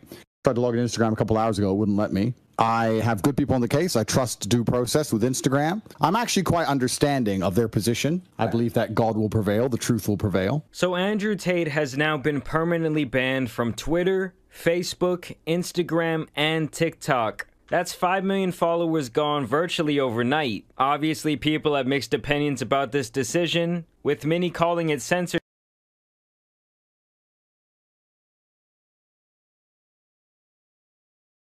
We good? All right. So basically, he's been completely deplatformed. And I don't necessarily want to get too much into the merit of whether or not that's valid. I actually think that we could probably save that for tomorrow's show because it's probably a longer conversation. But what I became hyper aware to as I saw this guy gaining popularity and showing up on every one of my social feeds, showing up on all of my YouTube pages, in spite of the fact outing that yourself as your algorithm being misogynistic. Self-reporting. This guy was just literally everywhere. You couldn't open a platform without him showing up. I didn't see him on any of mine, to be honest. You know what? Really? He's if you're, well, I'm sure you are, but like if you're in like the crypto space, you're watching crypto like videos and stuff, he'll pop. He shows up there a lot. I know he had an interview with Pomp and a few other things. So if you're watching like crypto videos, then he's very Also, likely to pop up. Probably because you're a woman too, and Yeah. it appeals to males. Yeah. Because I don't have him pop up all the time, but I've definitely seen that man. Mm-hmm. It's almost impossible. It's like what was that guy's name who like kept always showing Lambos and stuff like that? Oh man, Ty Lopez. Yes, Ty Lopez. Yeah. So the thing with Andrew Tate clips and stuff is there's a lot of YouTube shorts of clips of like him from interviews. And he'll show up like if you watch like gaming stuff, if you do whatever, because he's done stuff with like XQC, Aiden Ross, like a bunch of like big name Twitch, like gaming industry people. So like if you're like younger or like in the gaming thing, Basically like, anything you'll that- scroll and you'll find it. Basically anything that covers a male audience. Yeah. Gaming, sports, crypto, poker, like all of this stuff is going to be generally targeted towards men, and you're almost certain to run into it. I don't care that much about Andrew Tate, and I don't care that he's been deplatformed. I actually probably haven't given it too much thought as to whether or not that is a valid response or not. What I do care about is how fast he rose in popularity. And that's kind of really what got me thinking a lot deeper about like the responsibilities that we potentially carry whenever we do have a show like this. And what I find to be frightening, and I kind of mentioned this a little bit to Ali, is that this guy is an expert in nearly nothing, right? So he has some sort of fighting background, as best I can tell. And it seems as though he may have grown up in some level of affluence. But that's it. Like, this guy is hardly some sort of Harvard grad with a background in socioeconomics or anything that would Any ever kind of lend business. himself. What's that? Any kind of business background or Business or psychology or behavioral psychology, anything that would allow him to have such a strong opinion on gender roles. And basically, like, it's very clear he's targeting young males, right? Somewhere between the ages of like 16 and 25, 28, whatever, that are a little bit lost, seeking some sort of guidance, and ultimately trying to figure out what it is that they like, what their worth is to the world. And he's basically very much a Blazarian type who's saying your worth to the world is the ability to provide, the ability to offer security and wealth. And so, like, here's how to become a pickup artist, here's how to become stupid rich, and here's how to buy a bunch of toys that women will fawn over, right? And that level of shallow marketing just works and crushes, Yeah, but man. he's kind of like a shitcoin. Yeah, exactly. He's Precisely. like the personification of a shitcoin. He is the personification of a shitcoin directed towards young males. Yeah. And what it made me realize is this makes sense. YouTube wasn't that popular when I was that age, so we didn't get bogged down by the noise, right? It was a lot easier to find signals. And maybe not even, right? Maybe it was just that, like, the people we aspired to had no platforms. Because, like, I looked up to athletes, and I didn't know if they were good or bad people because they didn't speak out on anything. They just showed up on Sunday, did their job, and got accolades for it, right? So I just wanted to follow in those footsteps. But now everybody has a platform. Everybody has social media. Everybody has a following of some sort. And with that comes a different level of responsibility, especially if you are trying to capitalize on it to monetize, right? And, looking at this Andrew Tate thing, it's like, well, I know that even at 40, I'm also still looking for some answers, some ability to improve, to optimize, and things like that. And I turn to true experts. I look at a guy like Andrew Huberman, who is a neuroscientist and has a passion for how the body works and optimization. And he's not selling anything, right? He's just a guy who believes in science and is trying to promote scientific arguments and thoughts. I look at a guy like Sam Harris, who, a lot of his stances I take issue with, or I shouldn't say a lot, but some of his stances I take issue with, but others I defer to him as an expert. In any event, though, the man is a certified genius, right? Like, he can get it wrong and still have a relatively intelligent take on something, right? He's qualified to at least speak openly what his opinions are, I think, to some degree. Now, maybe he gets disqualified by true experts on the topic that he's speaking about, but I also think that he's pretty quick to walk it back when he gets it wrong. Guys like Andrew Tate are just like these poisonous darts that come into a certain targeted audience and just absolutely kind of cripple them through promises of riches and spoils, through very selfish endeavors that are thoughtless and mindless when it comes to the people that they're truly exploiting. Now, the reason why I think this is parallel to what I kind of want to talk about as far as like what we've learned throughout all of this is I had a very thoughtful friend reach out last week or maybe slightly before, and he had some concerns with a Twitter interaction that I was having that started specifically over sharing a video of a woman going through a transformation and me having some exchange. And it wasn't that thread that he cared about. And rightfully so. I thought that thread was actually pretty reasonable. Two sides disagreed, and it kind of got left at that.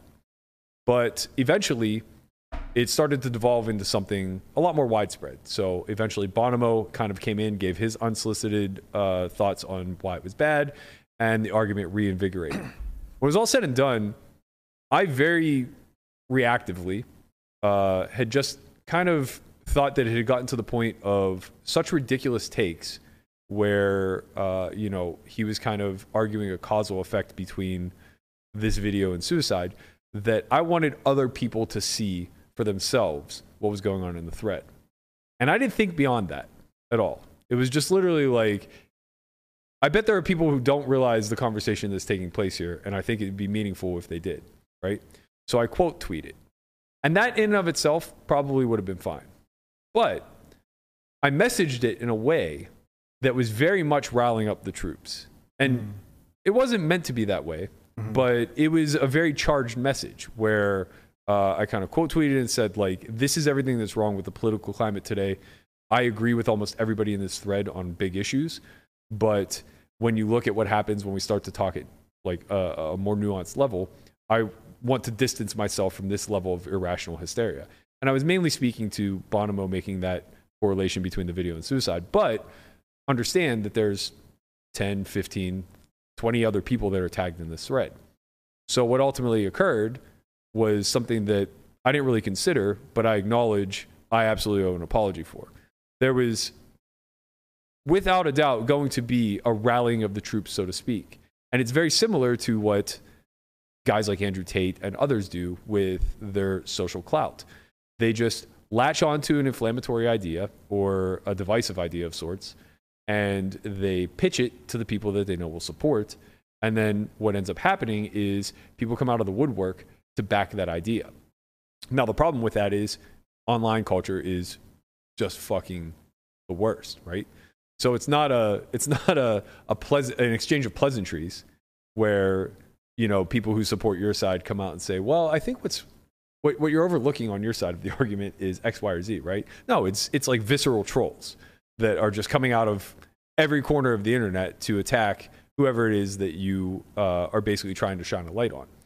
And I think after having this long conversation with my friend and now seeing like Andrew Tate's rise and fall, it's becoming abundantly clear to me that I'm not just the random poker player with 3,000 followers any longer who can, off the cuff, kind of give my opinion on something without putting any thought into the messaging. Like, I understand the Galfond approach so much more now, and I never really did, because it was always kind of like, well, Phil, you're a leader and a voice in this community. Why don't you speak up in real time more often? Yeah. And I kind of get it now. It's because he carries that weight, and he understands that level of responsibility. And, I don't want to walk things back. I would much rather be able to stand firmly behind the things that I believe in and the things that I say. But admittedly, I certainly act very, very impulsively, especially if I'm engaged with somebody in some sort of heated debate. And, I think like to Bonomo, Jen Jacob, and everybody else that was in that thread, I definitely owe them some level of an apology because even though my intent wasn't for what ultimately happened, I do think that is the end result. And, I think it's easy to kind of just like chalk it up to, well, that's internet culture. But the problem with dismissing it, and the problem with just kind of like accepting it for what it is that it's easy then to gloss over worse actions that are like comparable, right? Yeah. Like that was a blind spot to me. If he never sends me that email and doesn't like really dig into the nuts and bolts of why I'm wrong, because I pushed back, right? Like initially I pushed back. I'm like, no, you're missing, you're implying intent where there isn't any. And you're missing the whole mechanics of it all. It's like, no, like this was said, and I was trying to draw attention to this, that, or the other. And, he very graciously was kind of going through and saying like, look, like you're expecting them to offer you some level of patience and understanding when you're giving none in return. And you're expecting them to decipher 280 characters through how you truly intend to mean it. When there's a lot of nuance to that that's just like not actually being spoken. He's like, we've exchanged multiple emails for hundreds, if not thousands of words, and we're just getting to the crux of it, right? And I realize like that's kind of the beauty and the curse of the podcast is we do have this long form now where we can exhaust ideas and really allow people to see who we are as characters and what we stand for and things like that. But there are just like a lot of things that we're going to say in passing as a joke or in passing in a kind of lighthearted manner that we're not going to dig into. And it's going to be very off-putting to some subsection of the community or the viewers watching. Yeah, Twitter is a place where nuance goes to die. Like, you can't have a fully well-educated discussion on a platform like Twitter because it's kind of not made for that. But when it comes to like podcasts and stuff, and we like address things and that stuff as well, it's really difficult to convey the entire take that you're trying to have and also try to find a middle ground as well. Because it's not like you're trying to champion for I'm right, I'm always right, I always know what the right answers are. But it's hard to have that back and forth when you only have 280 characters to go off of without actually having any form of like inflection in voice and tone or whatever. Because then some things just become more than they actually are. I don't think we also understand the amplification of our voice just yet. Like, first off, I think the pod has gotten to a place, and maybe I'm speaking way out of turn, where it transcends any of us right now. It has to keep going. Like it's a major fixture of this poker scene. But I'm gonna relate it back to a couple of stories where, you know, at the end of the day, I'm gonna talk about Doug Polk real quick. Doug Polk, I don't think is a bad person. He means very well with everything that he does. He's trying to grow the poker community. I truly think that's his intent. The videos that he put out and the community has bred, at least back when he was streaming next to Jason, the community that he would build was very my side, or you're with me or you're against me. So Doug Polk, his followers would come into our chat and say some of the nastiest things I've ever seen. Well, not ever seen, but on the nasty spectrum, it's really bad to Somerville in particular. And I just remember like, man, this guy is such a fucking douchebag. The whole time I was thinking that. And I'll go to watch his content and I'll be annoyed with him because I know, or at that time I was like, this guy is like evil. Like, he's sicking his community on us all the time. And then I look back also, and nowhere did he ever say that. Nowhere did he try to do that. But I think he also didn't realize how if he's going to troll and be a professional troll, that's going to come along with it. It's going to come along with that type of group, right?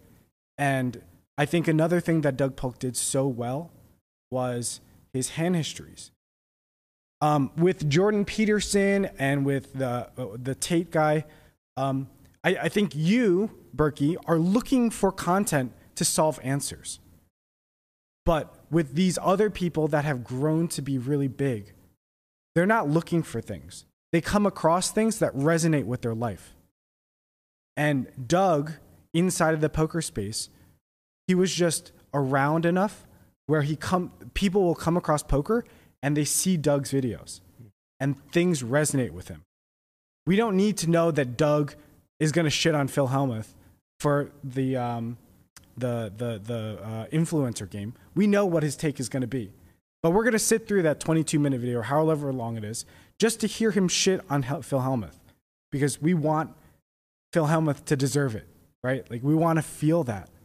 And we have to recognize, and I'm not always great at doing it, but we have to recognize that we have the capacity to do the same, and we might have done that very same thing in our community. The other thing that I want to talk about was I was going out to a dinner with Todd, and he's like, "Oh, can I bring a friend out?" I was like, "Sure." So we meet up, and it just so happens to be the head of content for Poker News that joins us for dinner.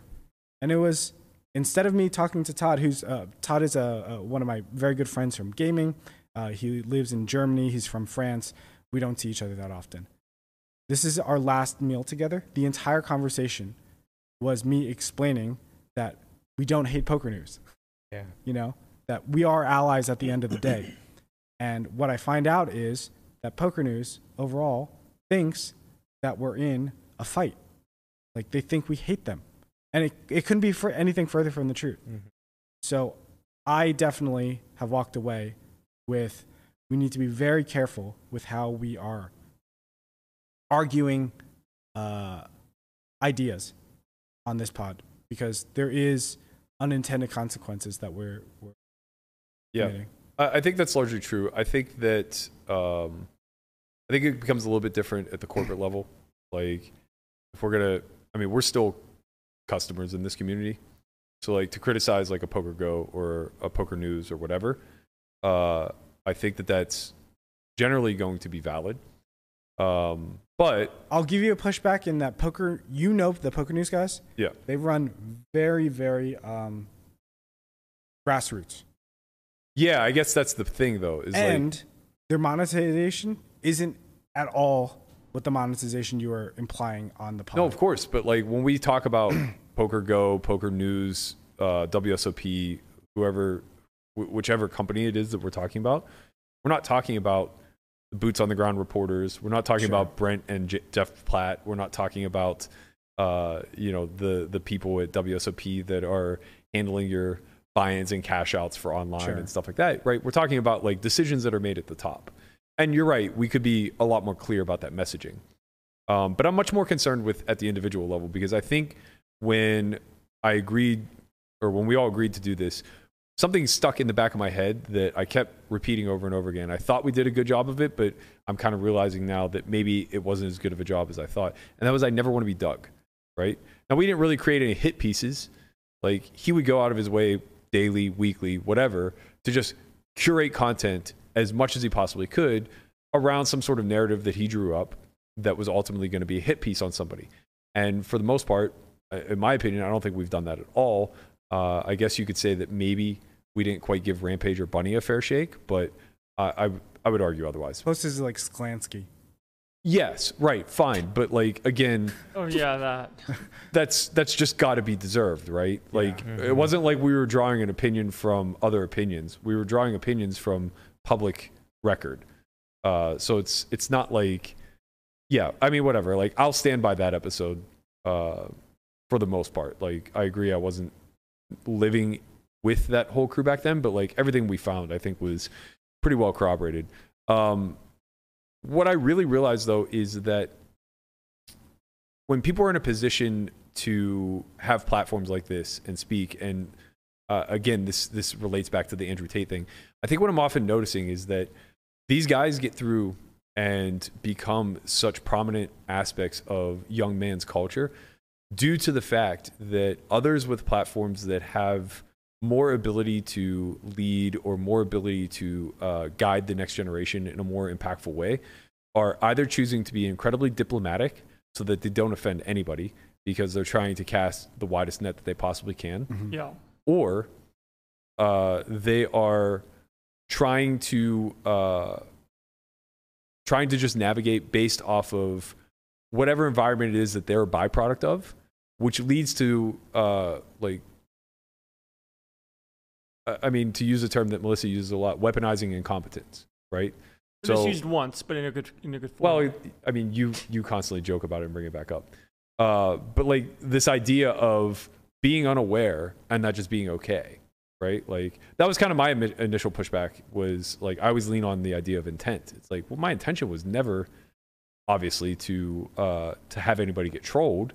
If anything, I was just trying to get eyeballs on the conversation.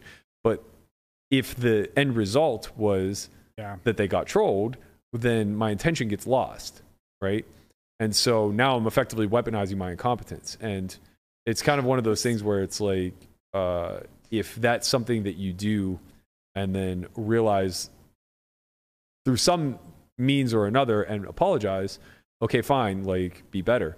But when that just becomes your shtick of just constantly like poking the bear and then just shrugging and saying like, I don't know any better. You know what I mean? Like, it becomes what the next generation like looks to do, I guess. And I think that becomes the challenge, because I don't necessarily agree with all of the philosophies and ideologies of either side, for that matter. But I agree with the general spirit of treating other people incredibly well, and creating some sort of cooperative environment where we're all kind of pursuing some level of a greater good. And I think that often gets lost at the individual level, because certain things will make someone a little bit less tolerable to you, or make somebody a little bit more fight worthy, if you will. And you kind of lose sight of the fact of, when it's all stripped away, that you're just two people who are kind of on the same side to begin with, and I think that that's kind of like what's wrapped around this whole idea of, like, I never want to be Doug, because to me, I agree with you, it was never with ill intent, right? Like, I don't think he ever sought out to make people feel badly about themselves. I just don't think he cared, right? And the whole thing was just that it was a very good business tactic, and he knew that, and it blew him up, obviously. Like, he capitalized on it. And same thing with Blazarian, right? Like, he is who he is in the social landscape because he found a divisiveness about him that had everybody talking about him. It didn't matter if you loved him or hated him. Everybody was talking about him, to the point where he now grew a platform so powerful that others really can't compete. And I think that whenever you get into the idea of the content game, or the idea of developing a brand within a space, or whatever the case may be, you look to those successes and you say to yourself, like, okay, what can I take away from that and replicate, but do it in the right sort of way? And it's almost maybe the wrong approach, because the answer is kind of nothing if your goal is to do it in the right sort of way. I agree. Right? Because there's a certain consciousness you need to carry forward that has you at least aware that you're not the only person in the room, you're not the only person in the world, and things of that nature. And I think I've often been guilty of leaning on the fact that, like, we have a pretty eclectic group. And if collectively we don't see anything all that wrong with anything that is being discussed, or the nature in which it's being discussed, then it's probably okay. But the problem is that we, even though are very different from our cultures that we grew up in, our ethnicities, male and female, everything else along the lines, we're also a close-knit group of friends, right? So there is some level of homogeny there, where we have a certain level of tolerance, because we know what the we know what, like, the actual purpose behind it is, or we know what each other's intent is, and we give the benefit of the doubt in a way that the public just won't. So I just felt like that was a really important thing to address before we move forward with the next 100. Because I don't want to get to a point where we're censoring ourselves. I don't want to get to the point where we become jaded by the judgments. I'm confident we'll still fuck this up. I'm confident that there will still be judgments that take place. And I guess I'm just trying to get to the point where, A, I'm comfortable receiving that level of pushback, and, to that same degree, everybody else in this room kind of, like, accepts it and just lives with it, or tries to make some corrective course of action thereafter. But then secondarily, I don't want to be the guy who is being overly diplomatic so that I don't offend anybody. And I definitely don't. Go ahead. Sorry, I don't mean to cut you off. I think there is so much content in the world today that our job as content creators should be to cultivate our audience. And that doesn't mean pleasing everybody. It means the way that we are, and the way, if we are acting authentically, we will draw towards us the audience that resonates with us. And there's going to be plenty of people who don't resonate with us, and there's going to be content for them out there somewhere too. Yeah. We can't please everybody. I agree wholeheartedly with you there. The addition I would make to that is, I don't want to stunt our growth in the process. Yeah. And I think when you come in and day out, where literally it's a daily activity for us to scroll through poker Twitter, figure out what's the hot topic of the day. It's a daily activity for us to kind of figure out what bigger picture stories are worth talking about. I think it becomes so easy for that to be the quote unquote work that you're doing, that you actually forget to check in with yourself and make sure that you still believe in certain ideologies, and you still have certain values and virtues that you want to carry forward and lead with. I mean, I don't regret anything that we've talked about on this podcast over the last 100 episodes, but there have definitely been times where it's like, okay, these are conversations that I would have late at night with my closest group of friends because we're just on one and it's a funny conversation to but have. that is sort of the nature of today's content. Yeah. It's very raw and unfiltered. Yeah. Which I don't think I've been that way most of my adult life, and I feel myself leaning more into, but I worry that the responsibility that comes with it is probably greater than just turning off the filter, not that I think we're headed in the direction of Alex Jones, but like I see it. So many people think Joe Rogan is like a terrible human being right now. Yeah. And I really do believe that his intent is to make the world a better place. Does he have bad takes? Of course he does. Yeah.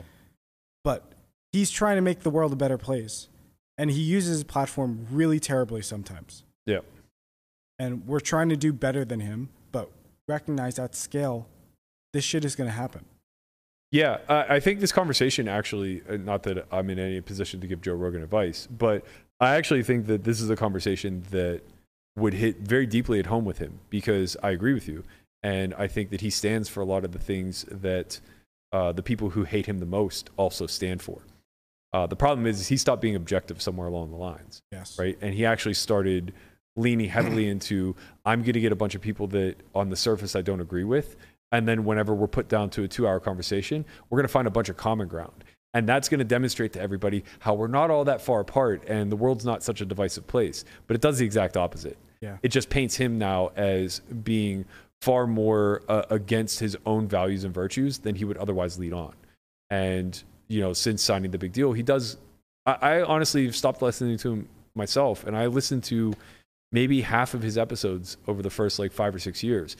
And it's not because I think that something in me has necessarily changed. It's because I think the quality of his content has gone down. I don't think I'm getting the same objective information that I was getting a lot of the time along the way. Yeah, I think or the same experts at least. He's getting a lot of pushback from a certain type of human, and he just disagrees very strongly, and now he's just anti that group. So that's something that I think is a separate conversation, but something that I can understand. What I'm really learning, and I was willfully ignorant to this maybe, but there are a lot of strategies to social media that, unbeknownst to me, people are really studied in. Utilizing that quote tweet as an example, it was kind of presented as this is a form of bullying. And it's a tactic that people use to be divisive. And I'm just like, what do you mean a tactic? What are you talking about? You quote tweet because, you have a message and you want to amplify something. And it's just no. There are subsections of Twitter that are going around and doing this as a means to divide and conquer effectively. It's just yeah, that makes logical sense. Tell me more. And then there's more of this stuff where it's okay, well, we amplify this way or that way and message in a certain way. And, I'm noticing it more as I see people trying to curate their Twitter for monetization purposes. I love Nick Howard, but his Twitter strategy is just the nut low. It's a dumpster fire. Yeah, it's a hot mess. And I notice every day as he keeps the hamster wheel turning and keeping this strategy going, it's well, I see what you're doing. Before it was blind to me. I didn't notice it, right? I was just call it nose blind to the stink. But now I see it and I see the purpose behind all of this. And it's okay, well, this probably isn't going to accomplish what you think it will. But now I recognize fuck, man, literally almost everybody with a platform on Twitter that's tweeting is doing so with the intention to have some sort of outcome. And I hadn't been using it that way. I had treated Twitter as a stream of consciousness. I treated it like a blog or a forum where I could engage with others and, try to spread ideas that way. And I think because of that, I was also very willing to just be wrong, just put out ideas there to get scrutinized and then reevaluate kind of thing. Instead, you're seeing it as a place to battle. I see. No. I mean, I think that takes place, but like now I like Melissa told me about engagement farming, and that was just like so eye-opening to me. I'm like, what? That's a thing? Yeah, of course. It's called like, especially on Twitter, like there's things you can do What's called your like top 5 favorite movies? It's like, okay, we see what you're doing. I can't. I didn't see. That's the stupidest It's part. called, really? It's called, like, Even I knew that, and I'm the biggest boomer on this show. I mean, like the top 5 stuff, a thread, right? Like I just thought this was the a trendy thread new thing. thing. Is like you're getting muted by me. I don't want to hear that. Yeah. shit, but It's called seek tweeting. When you tweet things, seeking engagement, seeking things, and it And works. And so many people in poker do this. Yeah. It's so annoying.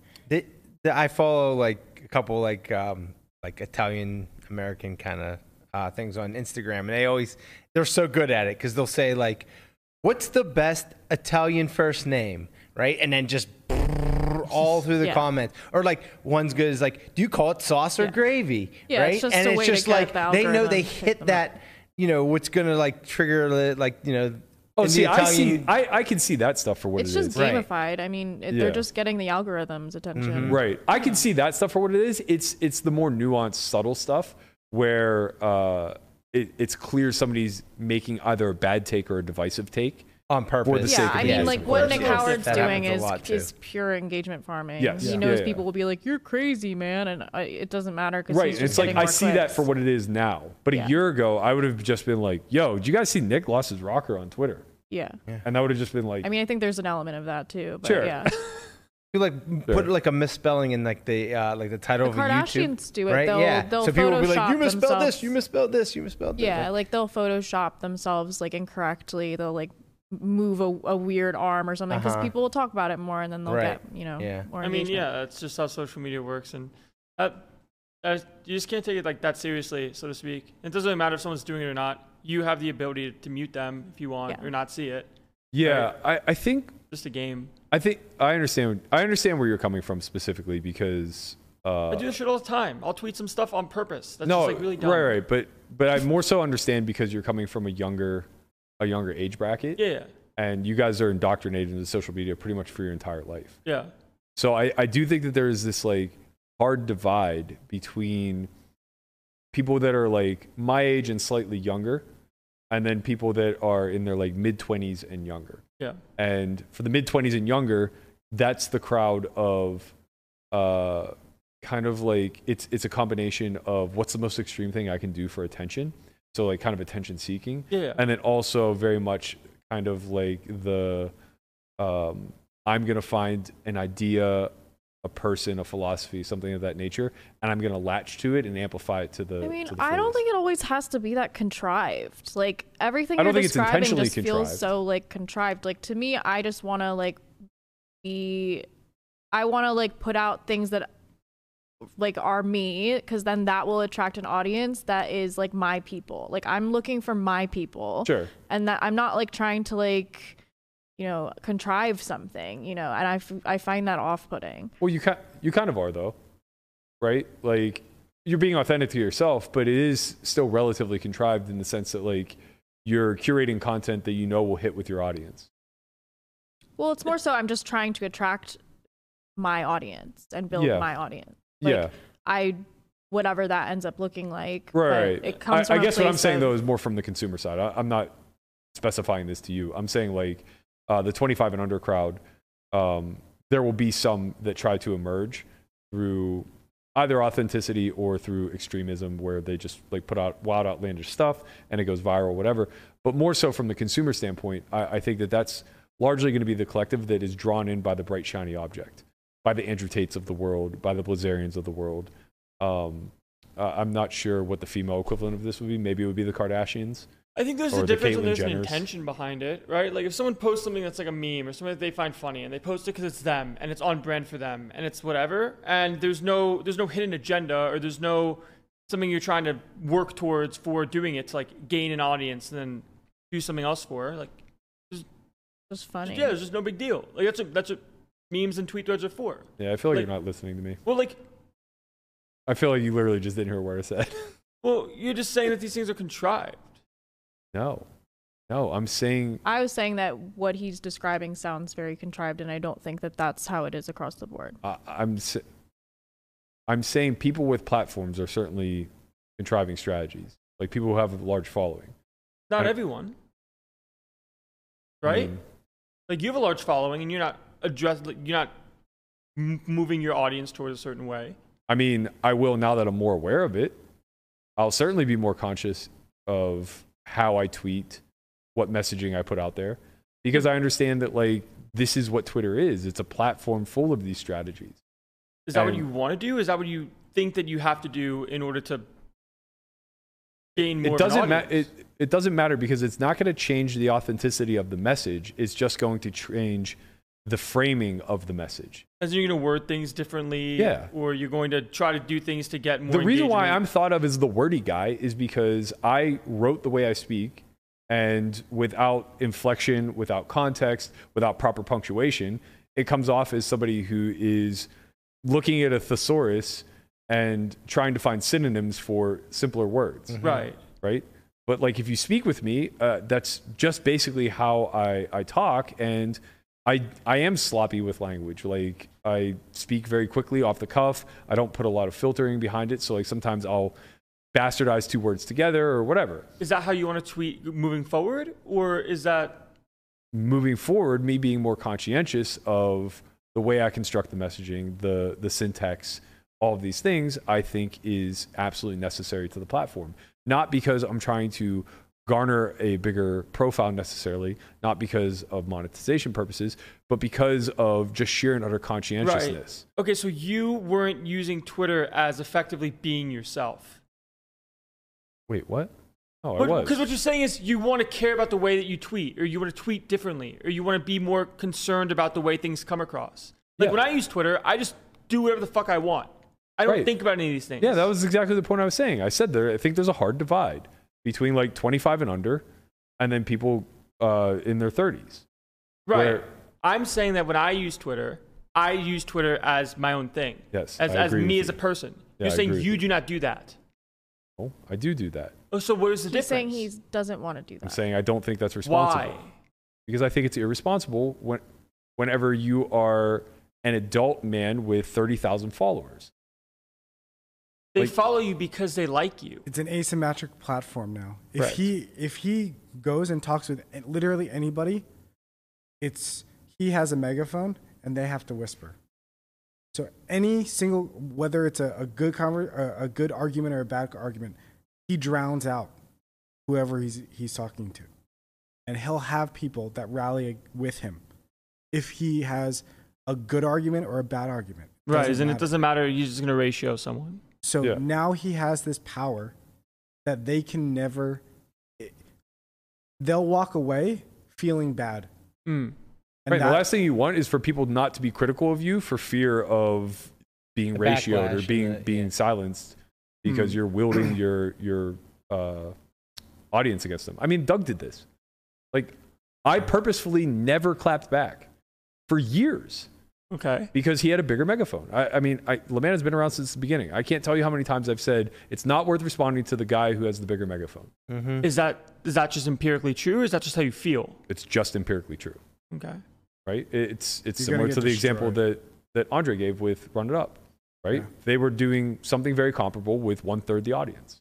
And they would just get inundated by people who were trying to end them. I think you tried to you were making some sort of argument with Mercier, like back in the day. You had probably had under 5,000 followers or something. He had, and he said something like, oh, that's great. That's gonna go out to your 3,000 followers or something like that. Yeah. It was similar. So that's another thing that I've become hyper aware of. I see what you're saying. Is people who are clout chasing that will try to engagement farm you. And I've fallen victim to this a million times too. They'll bait you into responding to get more traction on their own shit. Yeah. And it's obviously easy to drown out the people with eggs as avatars, and it's easy to drown out people that come with something really stupid that isn't worth responding to. Yeah. It's the person who has, 1,200 followers that says something pseudo intelligent but is dead wrong, just setting you up for you to dunk on them. Yeah. Only to realize that this is now going to turn into a 15-part tweet thread. Yeah, and it's exactly what they wanted. Right. I think every single thread that Dom Nietzsche and myself have ever engaged with each other on has originated that way, where it was a thread that was started by somebody who was effectively a nobody that reaped all of the benefits of me and Dom just arguing back and forth when neither one of us were originally in the thread. What's the benefit besides just engagement on their own things? Because it's not like somebody's Twitter presence is going to skyrocket because of one interaction between you and Dom. No, but you can do this. They at do scale. it enough times. Yeah. How do you think we they all build a develop? following? I don't mean to. No, this is gonna sound more narcissistic than it's meant to. But how do you think you got to 25,000 followers so fast? Well, Reply guy. I just got lucky, and I worked with Joey, and I worked with people that had a bigger platform than I did. Yeah, but your reply guy game name was those people. strong. What? Start to name those people. People that had a bigger following than I did. Yeah, they're in this room. Yeah. Me, Joey, Shulman, Right. people that you're interacting on the regular who had 5 times your following are amplifying you, right? You become the reply guy who suddenly becomes the guy. It's the same thing with me. I got my following from being friends with Mercier, Dan O'Brien, and a bunch of other guys who had much more of a following than I did. Well, I mean, yes, this is true. And then it comes with for the sense of like doing more of effective content creation. Because if I just only did the quote unquote reply guy speech, I don't get the 25K. I don't get the 25K without doing podcasts with Joey. I don't get the 25K without doing commentary with Joey. I don't get the 25K without doing podcasts here with you. I think you're too focused on the micro. Like, the point is, it can only go so much, right? Name another quote unquote reply guy that you know that you would think is strictly reply guy that has, call it, over 10K followers on Twitter from poker Twitter. Well, poker is a different beast. Right. We're talking about the we're platform talking as a just whole. in aggregate. Like you can Okay, see so- with all of Mr. Beast's friends at scale. But they work with him on their content. I understand, but Yeah, but you can't name a single one of their names. Well, I do watch their content, so it's not the point. But anyways, my point is, it's different than them just replying them on Twitter, right? They do effective other work outside of that kind of builds their own platform under the umbrella of his. Because if they just only talk to him on Twitter, they don't get the X million, right? If he replies to them, they do. Sometimes you go from like, call it 1K to 10K or 1K to 50 or whatever. But you these know how guys have hard- millions themselves. But see, this is the thing. Like that's it's so easy for you to overlook because that just happened overnight for you. Do you know how hard it is to get 1,000 followers on Twitter? It's very hard. Okay, listen, while we're on that subject, I have 997 followers. the I'm going to need tortoise. 3 people to follow me, or I'm going to have to just start replying to everything Berkey says. And I don't want to do that. Yeah. All If you right? interacted So- with me more, we'd get you to 2,000 overnight. Honestly, literally every time you like quote tweet me or something like that, I get like 50 to 100 followers. But yeah, it is very hard to get to 1,000. I've been on Twitter since, I don't tweet a lot, right? So obviously that's part of it, but I've been on Twitter since 2012 or 13. I have 997. It also just depends on how much how much you kind of do or care about it in the first place. Because if you don't tweet and if you're just around quote unquote reply guying, it's not like you're going to go very far in that regard. You just won't. I think you're projecting There's a lot little of bit, people that but reply it's to not- Joey. There's a lot of people that reply to you. Sure. I think you're projecting a little bit, but it doesn't really matter. It's not that important. We're not trying to invalidate your process. I'm not invalidating myself. And I'm not talking about my process of Thank how I you. got to 25K. I don't care about that. 998. Oh yeah. It's Danielle, our former past I thought academy. you meant Yee. I was gonna say how offensive. No, Danielle Strike. Oh, Very if Yee hasn't followed me, 999. We're almost there. That's the bullshit. Yeah. But it's just like We did it. See, you see how easy that is. You have a podcast. You say follow me on Twitter. Thank you. Just like that. BR like 7. If you're not following already, he's a good time on there, guys. He'll tweet you some barbecue recipes. You know, we're gonna have to look. We might have to get a Twitter strategy carved out for you, buddy. We're gonna have to get like weekly recipes carved out. Some maybe controversial stuff. some some tortoise some memes. engagement farming. I have All karaoke kinds. videos of him. Karaoke video. He's They're gonna step solid. his meme game up a lot. Yeah, but that's part of growing the Twitter following. It's not just reply guying. All right. If he actually started to care about I Twitter, don't you'd be care great. anymore, Landon. Like you're taking this way too far and way I too don't out think of I am. context. Well, I don't. All right, what point are you trying to make? If we Christian concede everything you Sotomayor say, started following you. Twitter's just a Christian. Chin just Wow. started following. Wow. What the hell? that's You better fucked up. block him. Thanks, Chin. Well, Landon just followed. I had to know. beg him. I might have to You should unfollow- block Christian back in return. I might have to unfollow him now. All right, let's move off of this and put a bow on this 100th episode. We have 5 winners for the homeschool giveaway. They've been chosen. Mark Wagner, who also included a Landon bingo card. Mm-hmm. We'll have to check that out at some point. Rosie, why? Why do you do this to me, man? Pick people with like. Can her last name hard be of a name? What is it? Wait. Can her last name just be Smith? Could be. Desprez? Why am I always the one who tries it first? It's Rye Hillen, Josh K, and Coulter Lammy. You 5 will be emailed access to the Solve for Why homeschool. Wait. Emailed access? You have to give them access. No. Here's what happens. You winners go to solveforwhy.io, sign up for the free account. That's all you need to do. Well, they already did that. Or else they don't if qualify. they already did that, then all I have to do is I will go and I'll just give you access, and you will have access by the end of the day. My bad. Okay. Yep. So yes, through your solveforwhy.io account, you will now have access to the homeschool. It's the Homeschool 2.0, correct? Yes, Homeschool 2.0. 2.0. So look for that on your dashboard. The La Manager will give you access before the end of the day. Want to give another shout out to everybody who hit us with super chats. We really appreciate you guys sticking it out for us with the 100th episode. Shout out to Nick Vertucci in the channel. Congratulations on launching the new When's pod. the Only Friends Hustler stream? Wait, say that again? When's the Only Friends Hustler stream, Nick? Only Friends Hustler stream. The when? fans want it. When? Yeah, you tell us, man. We'll figure it. We'll podcast from the Vertucci studio. Mm-hmm. Well, we're just gonna let's talk about the Only Friends stream first. He's gonna make me call about sauce gravy first, though. No, that'll never happen. Yeah, can't do it. The most ridiculous thing. Absolutely ridiculous. Thank you guys so much for tuning in. As always, please like, subscribe, leave a comment below. We appreciate you. We're going to be back to normal tomorrow for a regular 1-hour stream. Conrad will be back in the building. I think we're going to be live at 4 p.m. tomorrow to accommodate his travel schedule because he's a prima donna. The rest of the week is still up in the air. Not really sure. We're going to test out some times, see what's different. We obviously know how the noon slot performs after the WSOP, but I want to look at some later afternoon time slots as well, especially because Landon and Melissa will be in LA from Wednesday on. So at a minimum, it'll be me, Brian, and Conrad. So if for you the rest guys of the know week. any celebrities you want to set me up with, I can clear my schedule. Maybe Bradley Cooper. Bradley might be around. I'll be around. Ryan Gosling, I'll be around. I got you. No. You're out after today? I think Andre? so, but we'll see. I'm gonna try to come in. Yeah, Okay. come in tomorrow.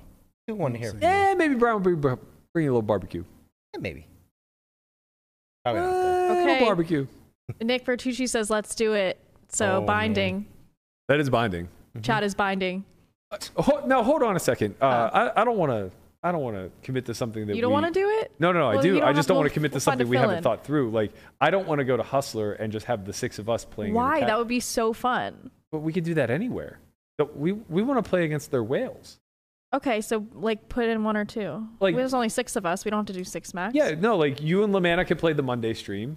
And No, we're not dividing up. This is a group effort. Just because you want to play, you can Man, she negotiate really that wants to separately. stack your ass. I mean, okay, fine. The I guess. content would be so good. Okay, hey, you have a vision. I don't want do. to trample it I without do have a knowing. vision. Okay, she has a vision, Nick.